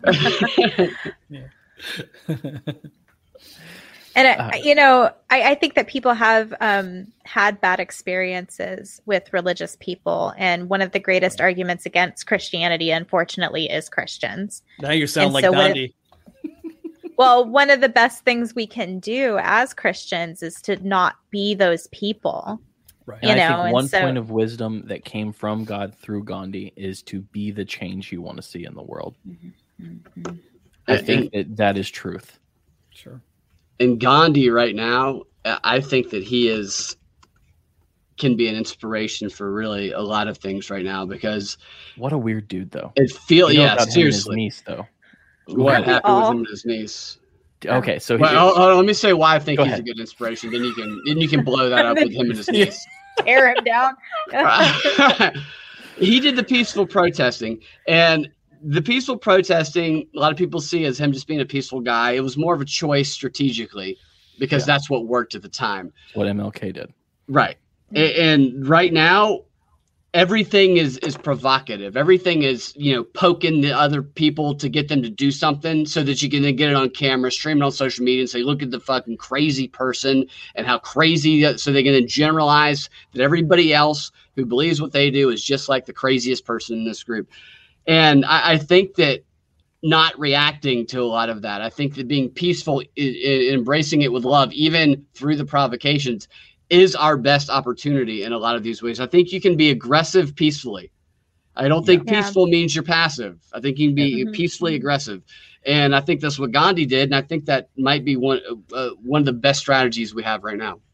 And I think that if you actually look into some of the kind of cultural views of kind of some of the things Jesus said, like turn the other cheek, even though that sounds like just submitting yourself, it was also standing there and forcing them to follow through on their violence. It was calling them out. Right. And so this is kind of a universal thing, I think. And so just to shit on Gandhi for just half a second, there is this story about Gandhi who he was one who also really focused on and tried to stay chaste and not sexual. And he decided to test himself with this. And one of the ways he tested himself was by sleeping naked next to his niece. Oh my God. And that's gross and bizarre. And he said some good things, but that don't do that. Don't take that from Gandhi, guys. Yeah, that is not the lesson from Gandhi that we want to take. It's like a Joe Biden lesson. Yeah, it's a Joe Biden lesson, definitely. I mean, human beings are often complicated, and even the people we find to be heroes have dark sides to their character too. There is no human that escapes that, Yeah, absolutely. We glorize. We make idols of people. Glorify. Yes. Thank you. Yeah. Mixing words that as though they're gods and infallible. Everybody's fallible. Everybody's a history. Everybody has issues. And instead of holding that against them, it should be something that says, you know what, they're just like me. They're just like other people. Yeah. Not that Gandhi's anything like me. I would never do that. I would never do anything with Gandhi. You just say Gandhi did. But what I'm saying is that people are people. They have issues, but they can also overcome and do inspirational things. And if you read Plato is the most mind-warping, unbelievable thing, and then it's just mixed with like some really like shocking pedophilia. So you'd be like, oh my God, this is changing my life. Oh, what did I just read? It's like that the whole time. Well, it's even like this podcast episode itself, it started out with like Superman hand jacking off tattoos, and then we come full circle around to talking about how much we love Jesus. Oh my gosh, that is so funny. Everything is a duality. You just kind of have to take the good with the bad. Yeah. And oftentimes I am heartened by, even the saints themselves. Like St. Paul is one of the church's greatest saints. He was a persecutor and murderer of Christians. And then he became one of the greatest saints of the church. So, if you feel like you're not, doing so good, not doing so hot, man, the saints are people who can relate to you. That's one of the reasons that I struggle with the death penalty. I'm not a death penalty fan. I think people sometimes I go back and forth, but sometimes it's just like, man, this person's fucked up. But like, I just don't know that we should be going that far with it. Yeah, I think if you already have them in jail, that first of all, it's usually cheaper just to leave them in jail rather than the endless appeals. But if you believe in redemption, even Ted Bundy helped people. He helped to track killers. He helped to identify traits among these people and to profile other killers. And they still went ahead and offed him, right? And Ted Bundy would maybe be alive today, but I believe in redemption. So I think if you cut a man short, even if it's in prison, what if 10, 12, 15 years from now, he would have been fully redeemed and helpful to other people? So, so it's on all levels, including that sort of utility, Yeah. And I think that one of the biggest problems, and we talked about this with Q last week, was that there's this, they want us to be violent. They want us to think violent thoughts. They want us to hate each other.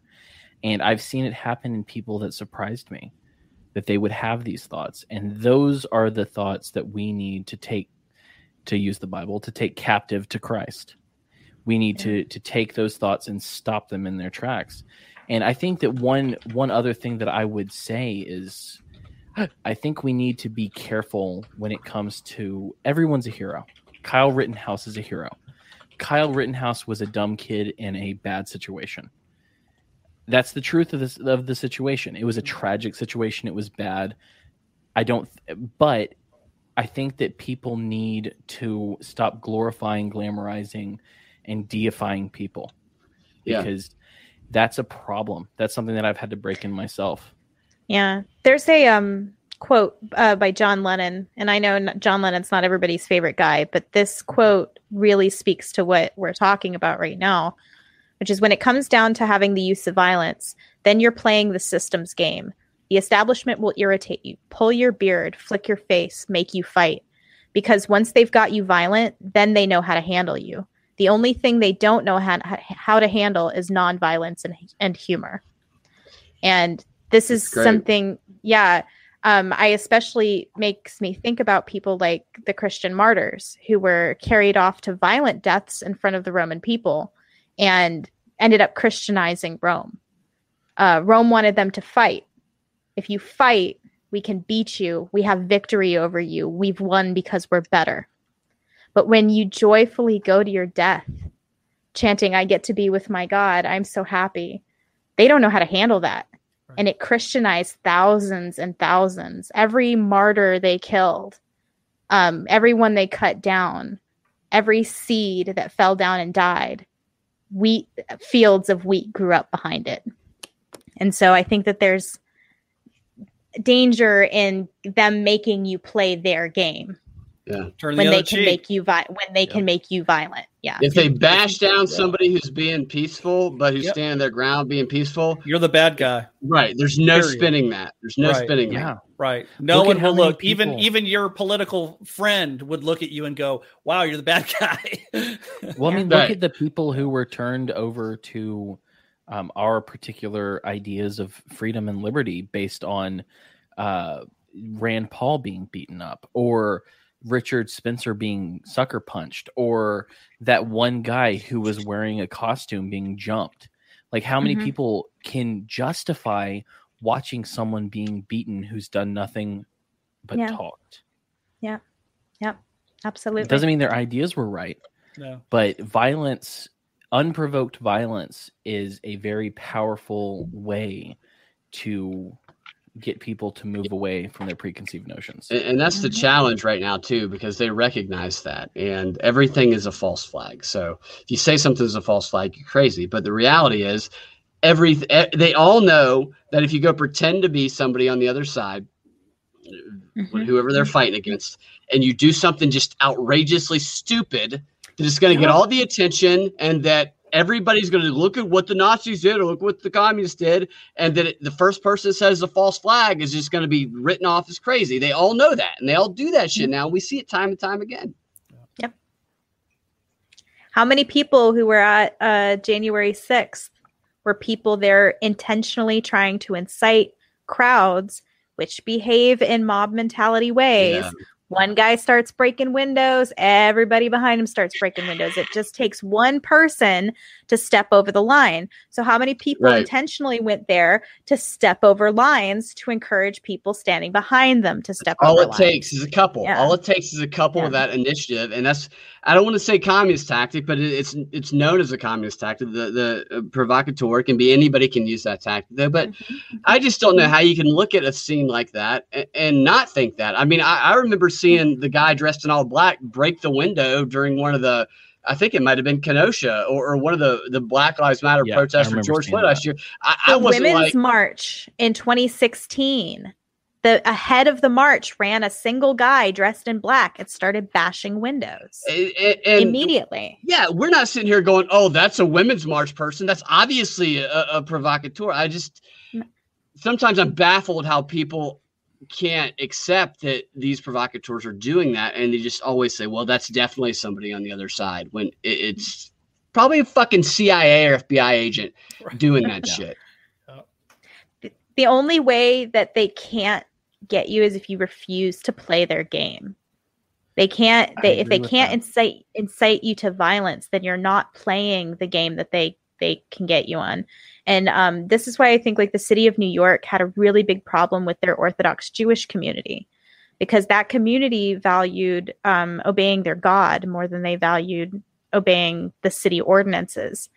But they couldn't get them on. They weren't robbing people. They weren't having violent mobs. They were literally just trying to stand there and worship.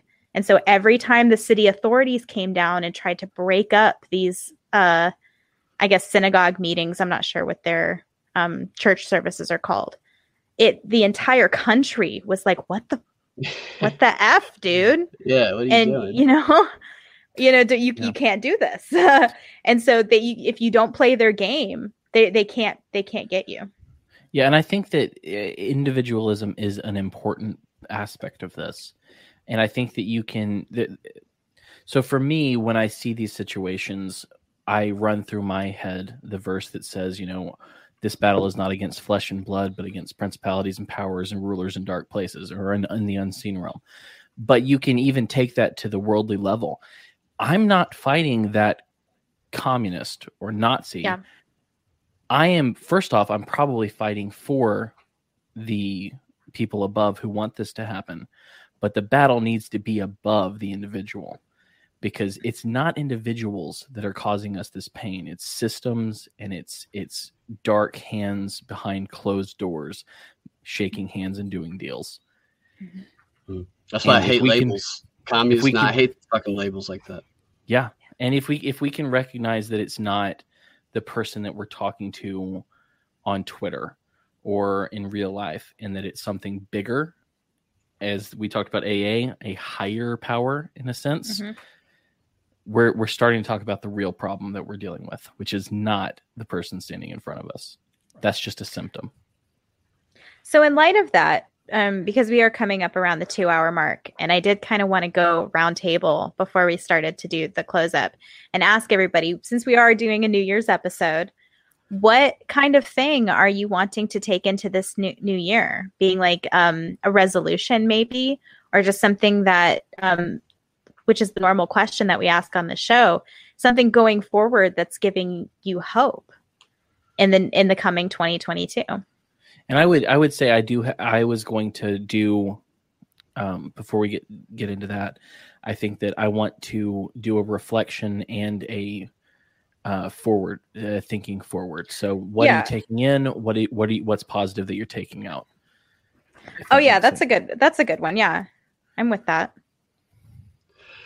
I think 2021, reflecting back, and 2020 for that matter, was difficult for everybody. This whole thing has been, it threw everybody a curveball, something that they've never experienced before, and they've had to make adjustments. And I think 2020 was really when everybody got thrown off. 2021 is when everybody has had to kind of, adjust. And we've had a new president, and I think as Biden has come in, I think the divisiveness has only increased to a certain extent, at least in the media. I don't know. I think more people have waken up, but if you can get through this and you can stabilize yourself, you can get through anything. And even if they are trying to do a great reset, the fact is we do paint a picture of these people being these all powerful, almost godlike beings, like they're what's the bald Superman villain? I can't remember. Lex Luthor. Like they're Lex Luthors, and they're just all dominating. They're not Lex Luthors, okay? They're not.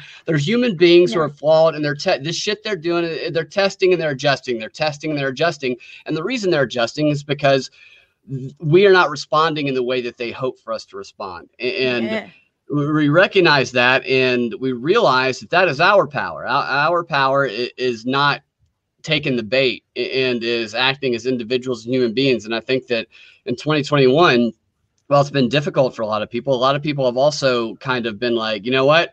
I might have been a Democrat hardcore. I might have been a Republican hardcore, but I've started to realize that this is a lot of bullshit that they're throwing at both of us. And I'm not going to just act in the stereotypical scripted way that they want Republicans. I'm not going to fight the Republican or the Democrat. I'm going to fight this bullshit. And I think more people are fighting the bullshit now, regardless of which side they're on, than there was in 2020. And I think that's a good thing. And I think anybody who is struggling and who has struggled, I think the fact that you've gotten this far is a good thing. And you will continue to overcome all of this. And I think the white pill is that as long as we can not allow the divide and conquer, they want to they want to put us in a box. And then they want to focus all of our mind and emotional and psychological energy on who we hate. I mean, that is what they do. all the fucking time. Sorry for my language, but that is what they want you to do. They want you to consume it. They want you to get on social media, and they want you to read. They want you to doom scroll and read all the posts about all the people you hate and type all the shit.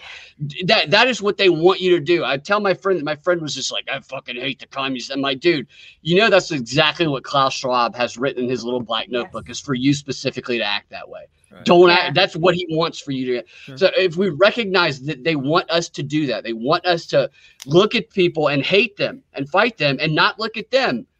That is my white pill. More and more people are realizing that. More and more people are realizing how powerful they are as an individual, how much they can do. I believe in people a lot. And I'm sorry that I rant a little bit about this, but I really do. I think people are capable of amazing things. Every single person on the planet is capable of amazing things if they can overcome the psychological barriers that the propaganda has imposed upon them. And those barriers are a fucking illusion. All you got to do is step through them. And once you realize they're an illusion, you can do fucking anything that you want in this world. And Klaus Schwab can go fold up on himself. It doesn't matter. Once we all realize that, then we got it. We take the planet back. Yep. Right. Yeah.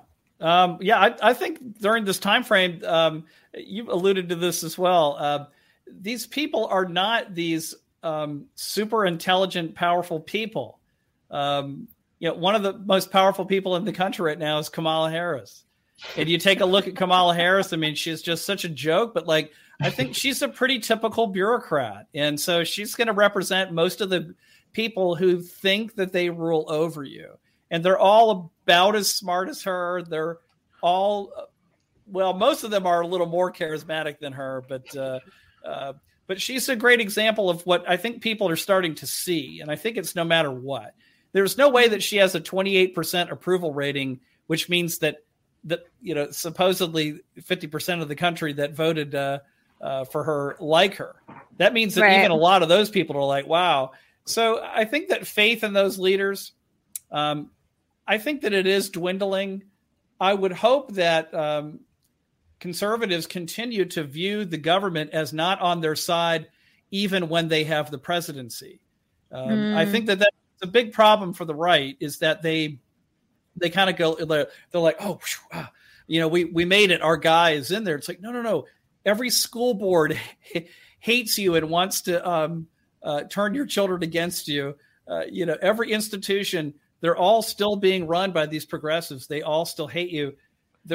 Things have just been paused or the brakes have been tapped by these Republicans, and that's about it. Right. So I have a feeling that a lot of conservatives are waking up. Like the Jesse Kelly types, he's an interesting follow on Twitter. He's certainly a lot more based than most conservative and Republican types and mostly gets it.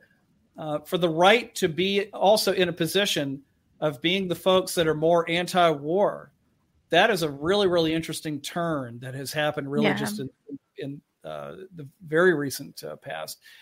That's a very, very good sign. So I think that you see a lot of these people who it's like, yeah, they're red states, but I do think that they're starting to see cracks in the entire system.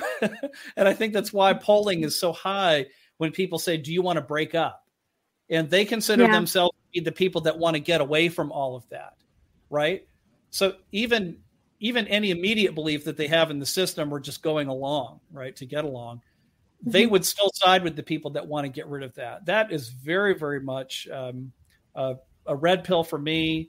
On a personal level, I want to buy a lot of land, and I want to figure out how to do as little business with the government, really through the economy as possible. Because if you look at what they're doing is they're actually dropping walls around you to participate in the economy. If you're at your house or at your friend's house or something like that, life doesn't have to be so different. But all of the places that you like to frequent and do business with, that's where they're dropping walls around you. Oh, you won't do this? You can't pick up pizza. Yeah. Oh, you won't do this? You know, this. So I personally want to get away from as many of those things as is possible. I want to get a lot of land. I might put a couple of head of cattle on that land, along with some other things, as well, just to be a little more self-sustaining, not to just drop out of the world, but I think that we could pry ourselves off of some of these things that sort of envelop us on a day-to-day life. I love Twitter as much, probably more than anybody here. And I use it a lot because I run my own business. So I'm in front of this computer all day long and I can tweet every 45 seconds if I want. But I also realize but you're still handing power to these people, right? Like when you share a CNN clip, even if it's a dog on it, you're still recognizing them as some kind of authority on information. So my hope for people in the near future is that we also figure out how to ditch all of the corporate press and move beyond them. Don't even give them negative attention. Just like the Block Sarwark movement that that was maybe 4 or 5 months ago. And 2 or 3 years too late in the very least. No, I agree. And so once I blocked him, I was like, wow, it was a really good feeling. And I've done it for a few other people as well. Who was this? Block who? Nick Sarwark. Nicholas Sarwark. He was a LP Former chairman. Chair. Yeah. Oh, right. I think I remember. And he does nothing but make the timeline shitty. And so blocking him is like, so somebody started. And if you want to know the people who you need to mute in order to make your timeline wonderful, I'll tell you offline because I'm not looking to make it easier. Great. But that was an interesting thing. But again, on a personal level, I really want to figure out how to delete more and more of these things that. Like you said, they want you doing this. And it's the reason that I quit Facebook over a year ago at this point is I was like, well, why would I say these horrible things about progressives when my own sisters are Massachusetts liberals? You know, like, why am I saying this to my sisters? If I want to shit on Bernie Sanders, I'll just go shit on Bernie. Why I don't have to say this in front of my sisters, So that's my hope is to further remove from that thing that just kind of puts us all in this position. That's a great point. Like people fighting with their families and their siblings and stuff like that. Like, when you get to that point, it's like, wait a minute, maybe somebody's pulling the strings to try and make this happen. I purposely stopped and I readily admitted to each of my siblings, I'm like, look, nobody wants to hear my shitty opinions either. Yeah. I understand that. It caused my mother and I not to speak to each other for over a year because of the lockdown stuff. We disagreed about it, and I was separate from my own mother for almost 2 years because of it. Terrible. And that's not okay. It's not okay. And one point that I wanted to make, and this is an MCU Marvel quote, but Binkley made me think of it, which is that talk about individualism. And in Civil War, Captain America said, "My faith's in people, I guess, individuals. And I'm happy to say that for the most part, they haven't let me down, which is why I can't let them down either." Mm-hmm. And I think that's if I were to describe what I took from this year, and it's been a long road. This is not the first year I've thought of this, but it's the year that I cemented it in a lot of ways, and Jessica did as well, is exit is fine. In fact, exit is good. Getting away from the machinations of the elite, falling into their national ideas, their global ideas, and taking care of what is important in your life and affecting the lives of those around you directly, your community, your city, is far, far more important. Yeah. Yes. The only way to change the world, like I said, what Gandhi said was good, be the change you want to see in the world. If you don't start at the individual level, if you don't start with your family, with your house, with your backyard, you're not actually going to do anything, because you are fighting an uphill battle against an enemy with far more weapons and far more power than you have. And so if you're able to steal your family, to steal your community, to steal this smaller bubble of people, then you are able to actually fight against that. And it doesn't have to be this mega huge political thing. No, it's the things that you can control. Mm-hmm. We need, like you talked about with AA, we need to deal with the things that we can control. The prayer for the Serenity Prayer in AA is apt. And if we are not dealing with us, if we are not dealing with the things we can control, and we're going instead to the world stage, to the national stage, we're missing the most important parts of our life. And their whole philosophy is to try and make you think you cannot control what's going on. So they have to step in and be that control for you. That's fucking bullshit. Fuck them. All of you are capable of absolutely fucking anything. I believe in every single fucking person listening to this, one step at a time. We can't fucking take down a global superstructure by ourselves and all at one time. That's the myth of it. It's one step at a time. They want us to be in this sense of demoralization. They want us to feel incapable. But when we realize we can take control of the fucking thing that's right in front of us, and we can take a breath and not engage in what they want us to engage in, then they cannot fucking stop that. Yeah. And an irate minority can change the world.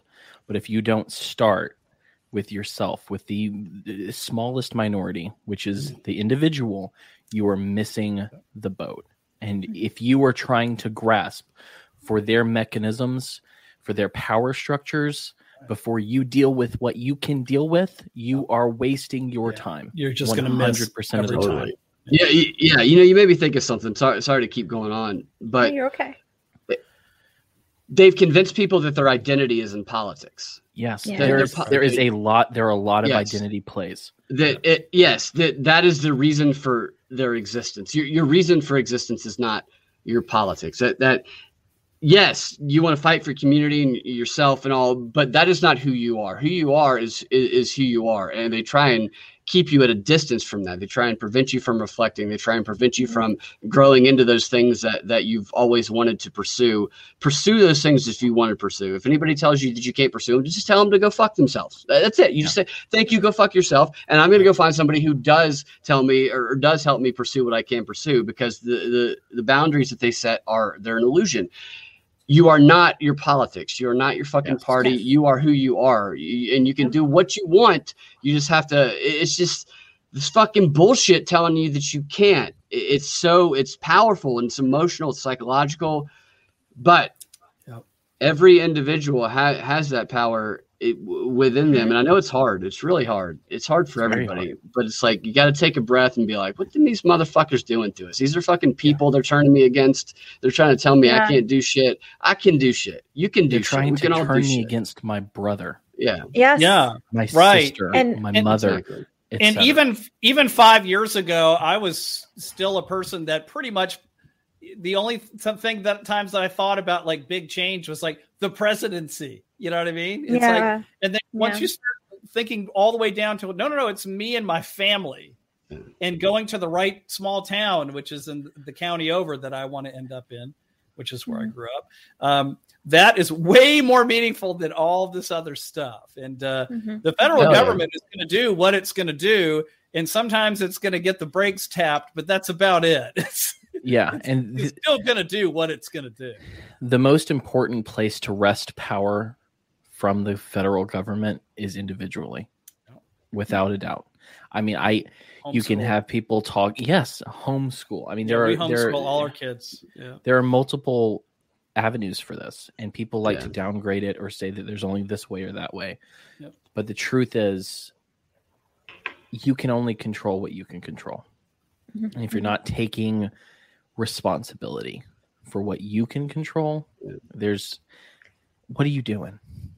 And something that Dent was saying is really a way to make a palpable impact with that, because if you were in your life creating a self-reliance that takes $1 single out of the tax system, if every person who pays taxes only took $1 single out of the tax system by doing something for themselves, that's $110 million that they don't have to bomb other countries with. Yep. And that's a single dollar. Think about how much doing more for yourself, just in having your own home garden, just in homeschooling your kids, just in all of the different ways that you can keep your income home.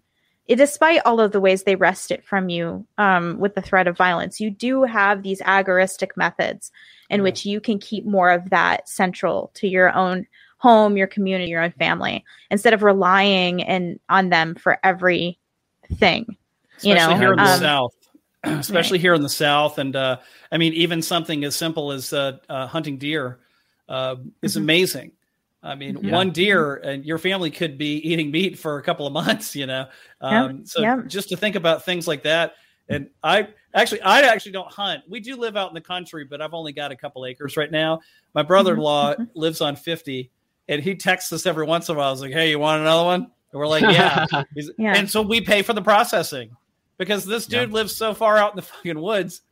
That's awesome. He has thrown his kitchen window up before and gone ahead and taken one out in his backyard. I mean, that's here in South Carolina. That's not the weirdest thing that anybody's ever done. So we end up with a lot of venison and things like that too. But that's a powerful thing to be able to do, to feed your family outside of the economy, at least to a large degree. And that's not me saying I don't ever want to go to a grocery store, and I still love to go out and eat sushi and all that kind of stuff. Yeah. But I want to rely less on those people moving forward. And that's a big part of it, is basically raising and hunting your own meat. I see your finger up. Go ahead, Cam.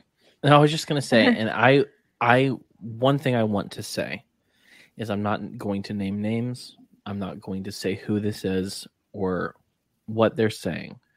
But if anyone elicits violence or retribution or tells you to do something or bring along a weapon to do anything, is not someone to be listened to. Yeah. Because they are falling fully into the hands of the enemy. It's just trouble. You're something for them to react to. Yep. And to add on to more of what Dent was saying, in terms of how many people, like diabetic care in this country is $47 billion a year. If you can keep yourself from turning into a diabetic, which is the fate of most people in their 60s at this point, this is billions and billions of dollars industry that they take in from this. So just keeping yourself healthy is fighting the system in a major way, a huge way. Absolutely. I was pre-diabetic. I'm sure I've told you that before, but I was pre-diabetic. This was until about 5 years ago. And what I did was I started following a guy named Vinny Tortorich. And I know about Vinny. Yeah. Okay. He NSNG, no sugar, no grains. And I'm a pretty simple guy. And it was an easy thing for me to follow, just to identify, okay, what are the foods that don't have sugar and grains? And I lost all the weight, which I was about 30 pounds overweight. My sleep apnea went away in 3 weeks. Wow. And I lost all the weight in about 7 months. That was just through diet. And then I started getting into intermittent fasting and things like that as well. Just speaking to what you're talking about, and totally reversed all of those numbers.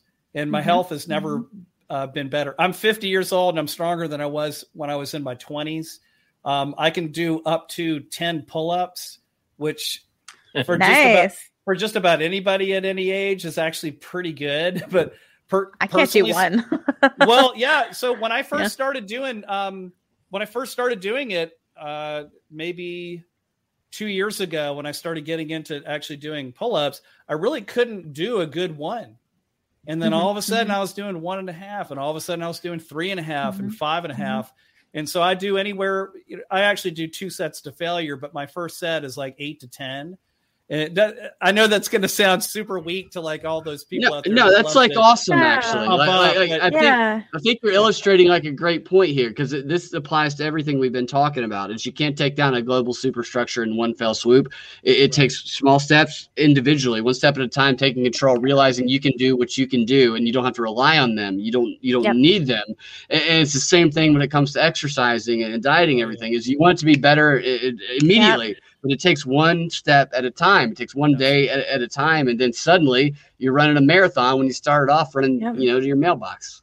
Right. They're taking taxes on those cigarettes you smoke. They're taking taxes on the weed that they're trying to get everybody normalized and get everybody hooked on. And I don't have anything personally against weed, but the normalization of being high all the time, there's reasons for that kind of thing, And they want us sick, and they want us dependent, and they want us stuck inside of our houses. All of this vaccine COVID shit has been entirely to, fund Pfizer, fund Moderna.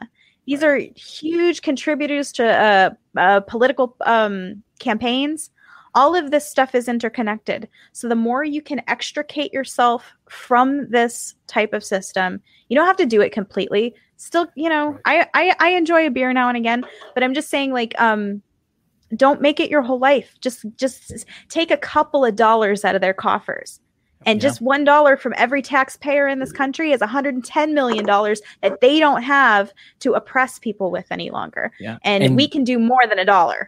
Everybody can do more than $1. And you are far more powerful than they want you to believe, because they want you to believe you're unsafe. They want you to believe that you can't provide for your family without them. They want you to believe that you can't protect yourself from foreign threats, when foreign threats probably wouldn't even come about if it wasn't for them. Right. Like you are far, far more powerful than they want you to believe. And that is something to take away. Jessica. Yes. What is? We've kind of all said something in some sense of what we're taking from this year. Is there anything specific for you that you're taking from this year? Yeah. Your connections to people are incredibly important. Your community is your biggest resource. I mean, we can talk about deer hunting and chickens and gardening all you want, but it's your community that's going to keep you alive when the shit goes down. So make your connections, keep them strong. And all of those family members that you've built up grudges with over the past couple of years because of politics, go and apologize. No one ever died choking on their pride. I got to tell you, buy them some beef jerky. I took communion for the first time since I was a teenager this year. And one of the requirements before you take communion is that you not have conflicts with anybody. You don't have grudges with your brothers. And so I had to go around and eat a lot of crow, apologize to people I didn't think that I was wrong about. And you know what? It is a liberating experience not to have those grudges on my head any longer. And I've rebuilt my relationship with my mother. I mean, I can't tell you how valuable that is. That's amazing. That's really cool. And so I would just say, people, make those connections again. The people that I have around me, my church. I didn't have a church community when I started this year, and I do now. And that's extremely important to me. I didn't have my mother, so just eat some crow. All those people you fought with on Facebook, go make it up to them. It's worth it. It's completely worth it. That's huge. It's that pride. And it's that pride fucking with you. The other thing is, like Cam was saying, if someone encourages you to show up to a political event with a gun or to do violence, don't listen to that person. I agree. And there's something I'd like to add to that. If you set out a goal for yourself, a resolution, you're going to quit smoking, you're going to lose weight, you're going to have a New Year's resolution this year, and someone tries to make you feel shitty about improving your life, don't listen to that shit. That shit's not a person to listen to either. Improve yourself, make yourself happy, reach for goals. If you don't have goals, then you're the walking dead. Okay, so go paint. Go do skateboard, whatever it is that you want to do, go do it. Life is fleeting. It happens so very fast. So, make up with the people that you're fighting with and do that thing that you're afraid of doing. Yeah, you can always be a gym teacher. There, you can still be a gym teacher. That's true. Yes. Yeah. So the greatest gym teacher joke of all time. Oh God, what is the super quirky guy from the 80s and the 90s? I can't remember. Richard Simmons? No, he's a comedian. No, he didn't say the super sexy guy. He said the super quirky guy. Super quirky guy. But oh my gosh, I can't put his name. I'm a little tired. I'm so sorry. But his joke, he said, "My gym teacher was by and large." You talking about Gilbert Gottfried? No, not Gilbert. Emo Phillips. Emo Phillips. That's an Emo Phillips joke. But that's the whole joke. Is my gym teacher was by and large, and he just sits there. That's funny. That might be my favorite joke of his. Yeah, that's great. And so, I would say, for me personally, going into the new year, besides limiting my sugar, which is going to be something that I'm doing, in addition to that, is this year has been, there have been some very good things. I think that this show, the way we've changed, the way we've done things differently, has been very, very much a little piece of hope for me. But things have been bad and hard, and they still are here on December 29th and not November 23rd, technically at this point. But what I've been learning is how to have faith, and learning how to have faith and how to trust God, how to trust the people that say they love you is a hard lesson. And I'm not, this is not going to sound super hopeful, but I am walking into this new year with faith. I'm walking into this new year blindly and trusting, and it's going to be hard. It has been hard, and it will be hard, and that's fine. These are the fires that will refine me, and I'm happy for those fires, despite the pain that comes with them. And so for me, I am walking into this new year with faith. And I hope that anyone at this moment who's been devastated by COVID, really, the government response, will be able to find that faith. Will be able to find that unshakable trust and joy that I'm struggling with and wrestling with right now. And at the end of the day, it's the end of the year, and years aren't special.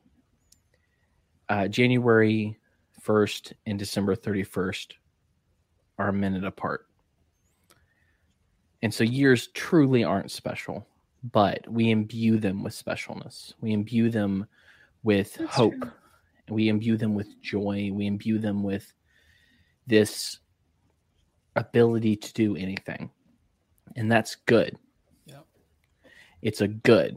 Resolutions may be faltered on, may be forgotten. But if you can walk into every day with that resoluteness, that strength to change your life, it doesn't matter if it's December 31st or July 4th, or what a day to choose. It doesn't matter what the day is. Your life is one day away from being changed completely, and you're in charge of that. Yeah, absolutely, Cam. It's every day, and it's hard to do this when you're down and out, because you're like, when you're down and out, it can be like, I don't even want to feel good. I want to feel bad. You don't want to do shit. But like, even if you do this trick, you gotta hook a hen, and you put a pencil pen in your mouth, and it forces you to your face to go in the smile position. It literally changes your physiology. Or if you stand up and you put your head up for 3 minutes, so if you're down and out and you're just beating yourself up, but if you just force yourself to do that, it will change your physiology, and it will change the course of your day, and will change what you think you're capable of that day. And you don't have to take shit on all at once. It's one at a time. What can I do right now to make myself feel better? And I struggle with this all the fucking time. It's tough. Yeah. It's not easy. It's fucking hard. But you can do it. And you remember there's other people like you, thinking like you, and that everybody's in this fight together. And it's AA, I think, applies to everything, really. I think if everybody applied to kind of AA one day at a time, you control what you can control mentality, I think it's very, very helpful. And Cam, Jessica, you guys got a great show. You guys I'm glad you let me come here and railroad sometimes. And you guys got a great show, and you have great guests on, great interviews, and you're doing like a fantastic job, and you have a great attitude, and you stick with it, and you're committed. And so even when shit's tough, man, you guys are on the right track. I think you guys got a fucking awesome show, and I love it. It's going to get huge. It's continuing to get huge. Thanks, brother. God, I hope so. It is, man. I'm serious, dude. You got you guys are good. You guys are really good. Yeah.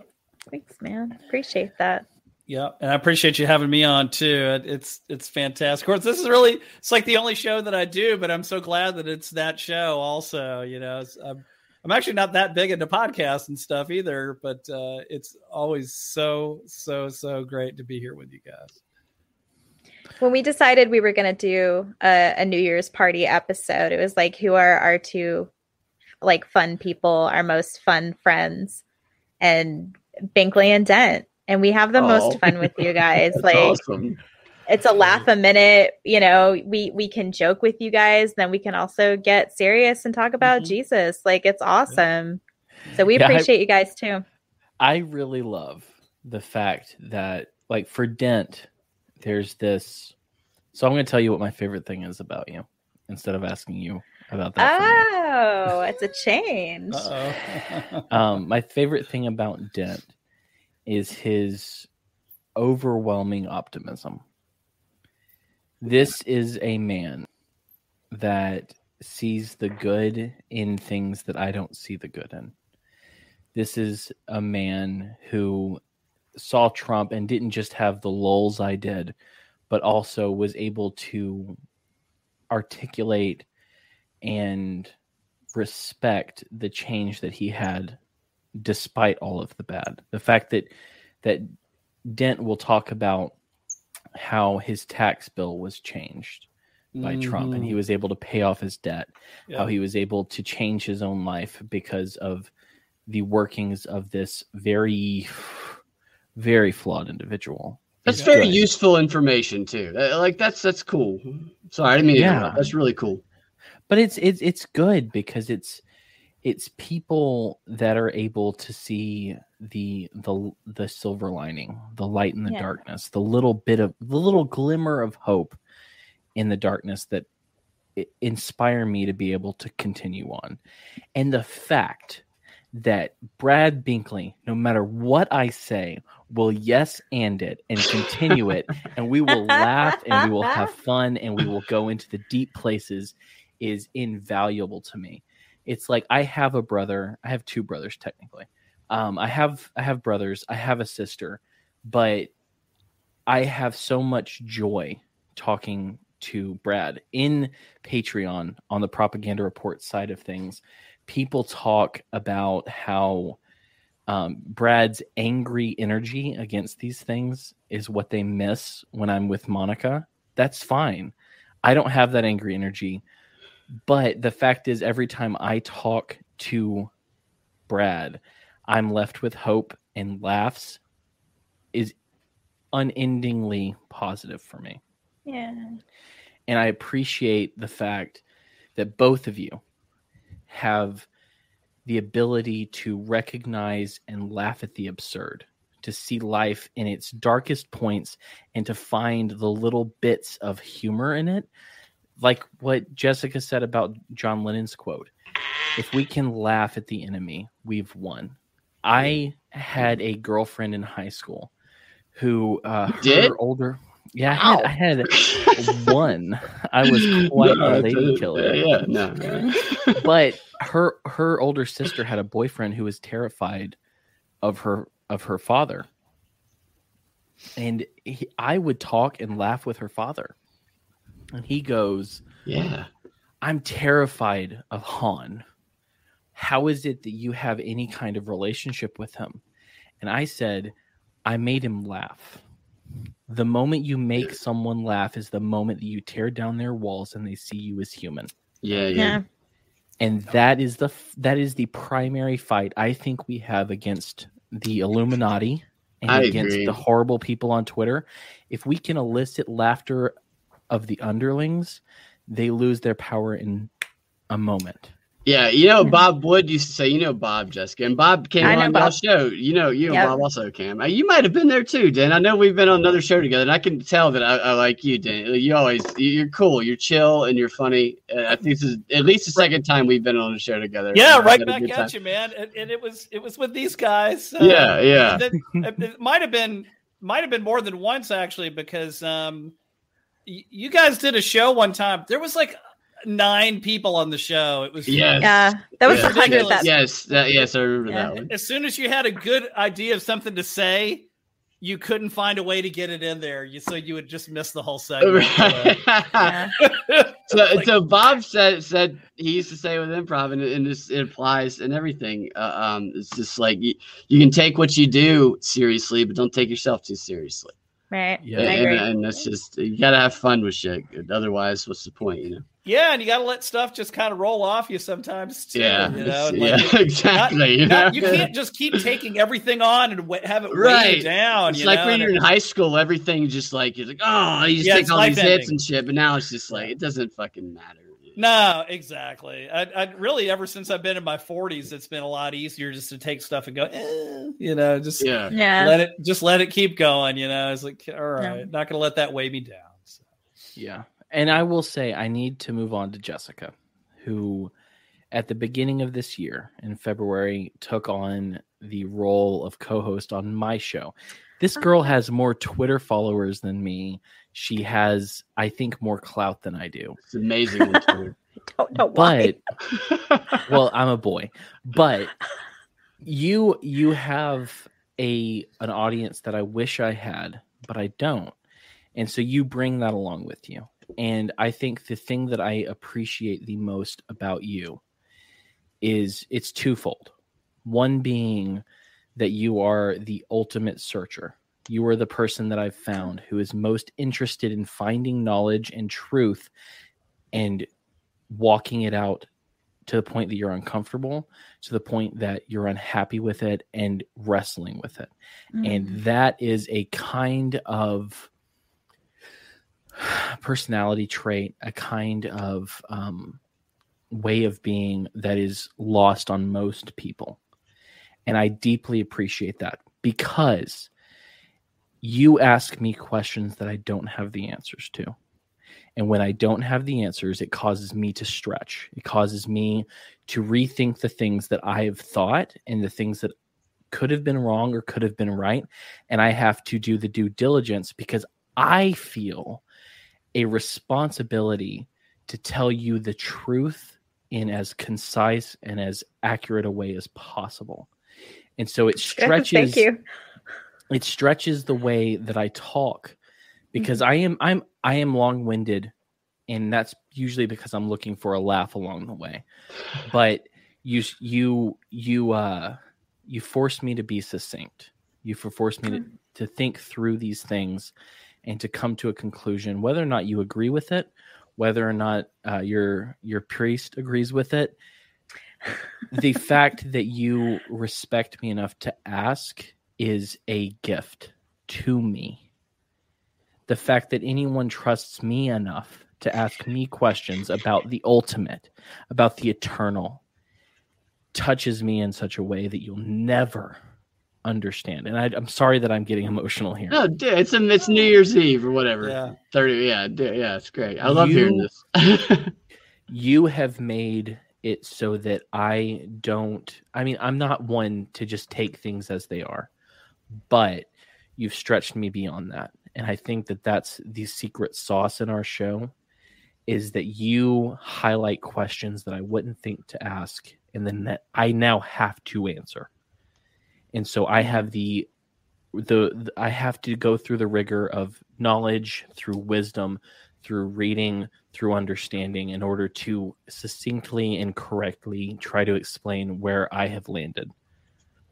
And so you, more than anyone this year, and I mean this, have pushed me forward in my walk with God, through my understanding of Christianity, through my understanding of the world, through all sorts of things, and made me re-examine things. And so whether or not you feel like you're taking up too much of my time, it is invaluable to me. You are invaluable to me. And even if our relationship, our friendship, our show goes to hell in the next 2 months, you have left me with such an impact that I will never forget you. And I need you to know that. I love you. I love Brad. I love Dent. I love all of you. I love you too, man. Because love you guys. are stretching me and testing me. All of you are. Brad's testing me comedically, and I love that. That's exciting to me because I'm like, oh shit, I've got to say something funnier, and I can't. But yes, you can. You're funny, dude. But that's where my brain goes. That's how I grew up with my brother, and so you are a brother to me in that way because I need that. Dent is like I wouldn't say you're an uncle. I feel like it's closer. It's like an older. It's like I have a half brother who's like 14 years older than me, but he's not going to watch this. You're a disappointment, bruh. But Dent is the one who keeps me hoping because he's done things that I haven't done yet, and I know I can do. Not because it's like, oh well, Dent can do it, so I can do it. If anyone can do it. He's got a calm confidence. You can see it in him.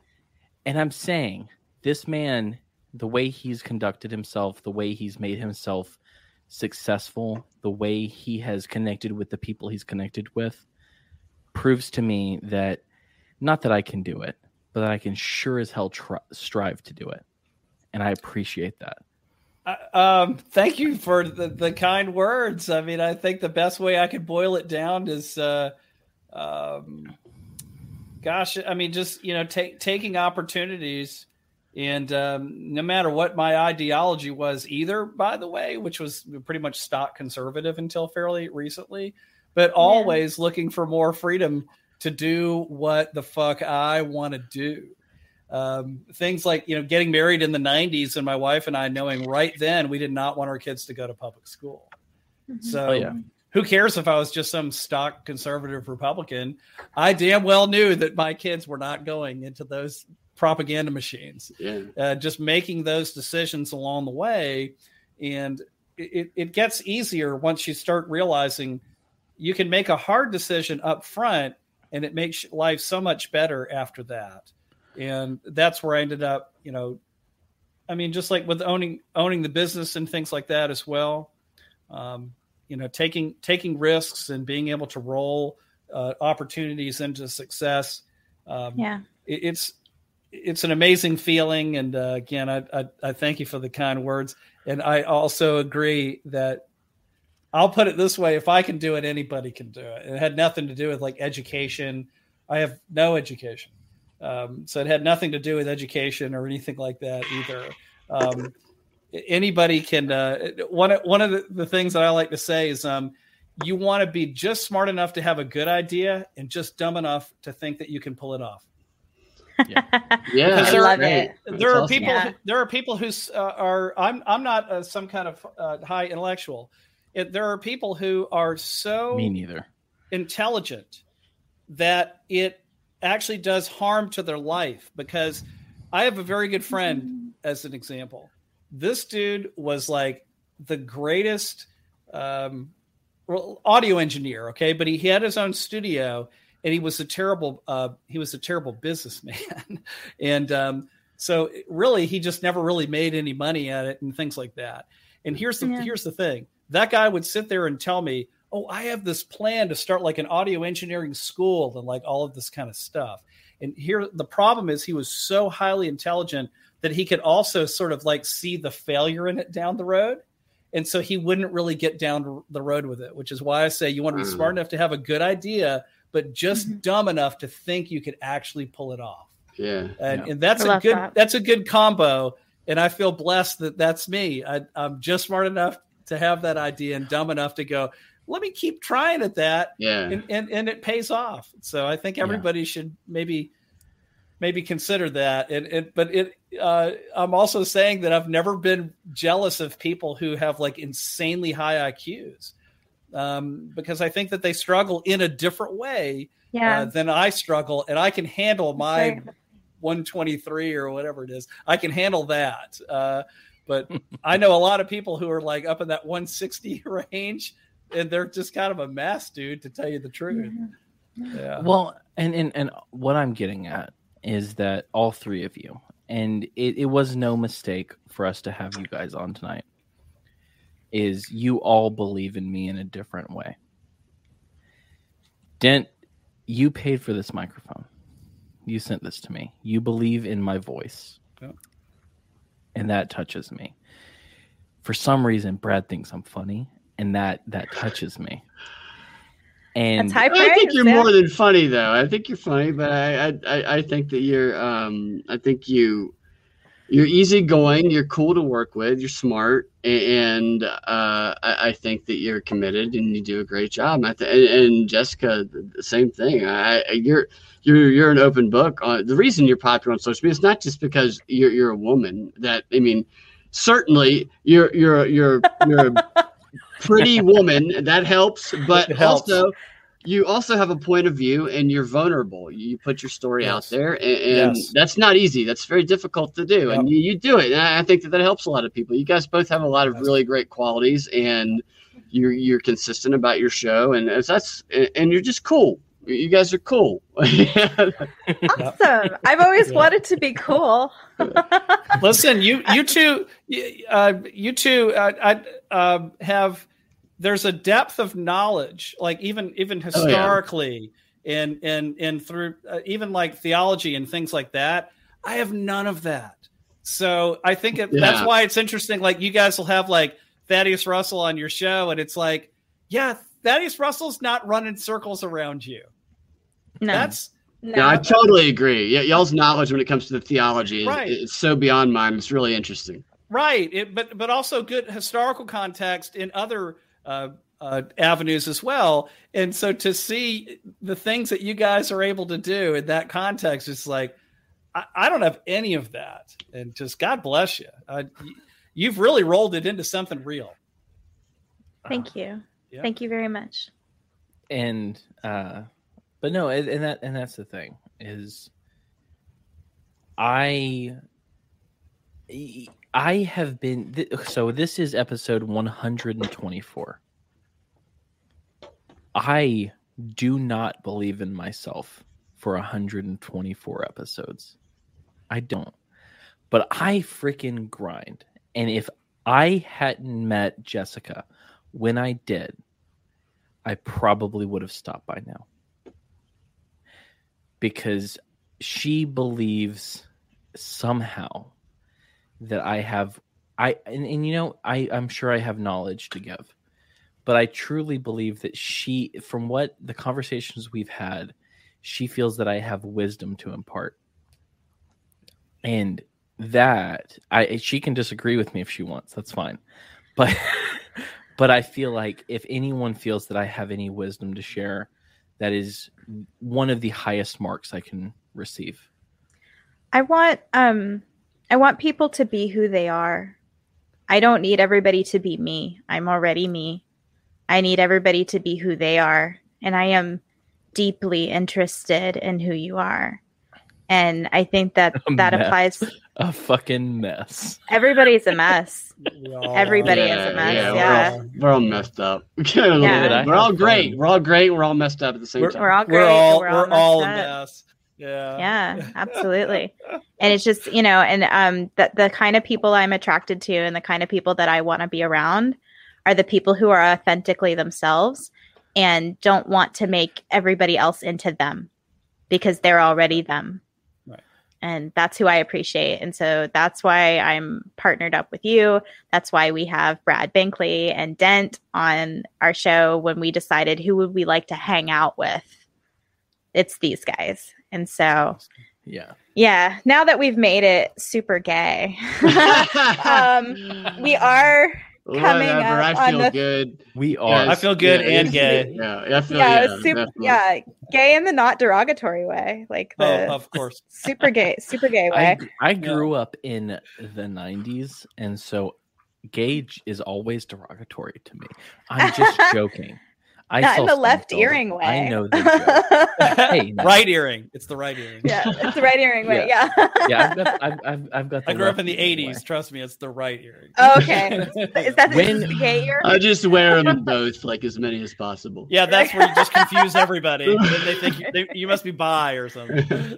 When my wife told me that she thought it would be hot for me to have an earring, I was like, "It's only going in the left ear, honey." I thought you were like, well, what about this tongue ring? No, I'm not that gay.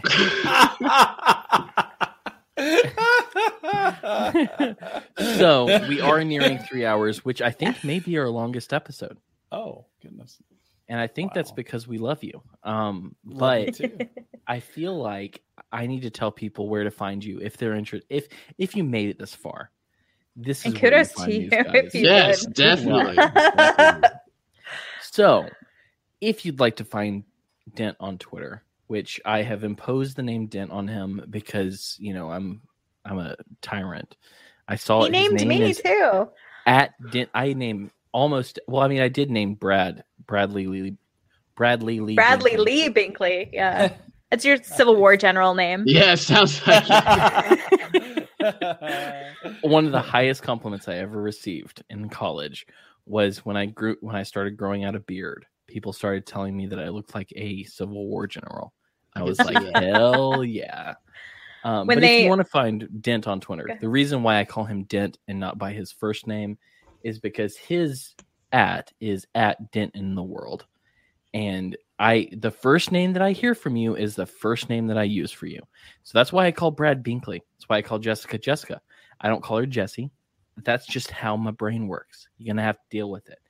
But Dent is a wonderful person who, when I said I am unhappy with my microphone, I can't control it as much as I used to be able to, he sent me this Shure MV7, which is fantastic. It's amazing. It's so good, and I am honored that I have it. And so if you want to buy, like he gave microphones to Michael Malice, he gave microphones to Dave Rubin, to Bridget Fetisi. This dude has taken care of some of the people that he believes in some sense. I think he probably believes in them more than me. But yeah, Michael has the same mic you have. Love it. But if you want to buy a microphone from him, because that's how he pays for his 10-person family, you can go to zenproaudio.com and grab I like Zen Bro. I think I got to change it now. Man. I got to go Zen Bro. Yeah. I don't know if I've ever told you guys this, but if I ever drink a little bit more than I'm used to, I become very sweet. And so you got the sweetness tonight. No one noticed. Zenproaudio.com. He sells microphones.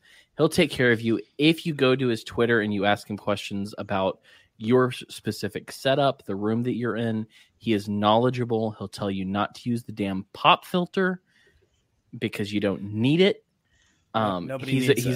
He's a great resource at Dent in the World. Zenproaudio.com. Brad, who I just adore. He is the other half. You saw Monica for a few minutes here. He's the other half of the Propaganda Report, which I occasionally, when they need a day off, show up in and surprise both of them with the fact that I may have some good ideas every now and then. A lot of good ideas. But they do a great show, and their entire shtick, which is the least nice way to say that, is they cut through the bullshit propaganda and they tell you what is being reported, what is real, what is false, and how to look past what the corporate media sends your way. And so if you want to go to thepropreport.com, it's on every podcatcher. They have a Patreon, patreon.com/thepropreport. Propaganda Report. Propaganda Report. They do two versions of their show, which I've edited, so I know this. They have their essentially 30-minute, 45-minute regular show, which I don't know what you're calling it now. It's the DMB, and then we call the other DMB XR because it's right. Yeah, I knew about the XR, but I wasn't blast. Sure what you called just the regular show.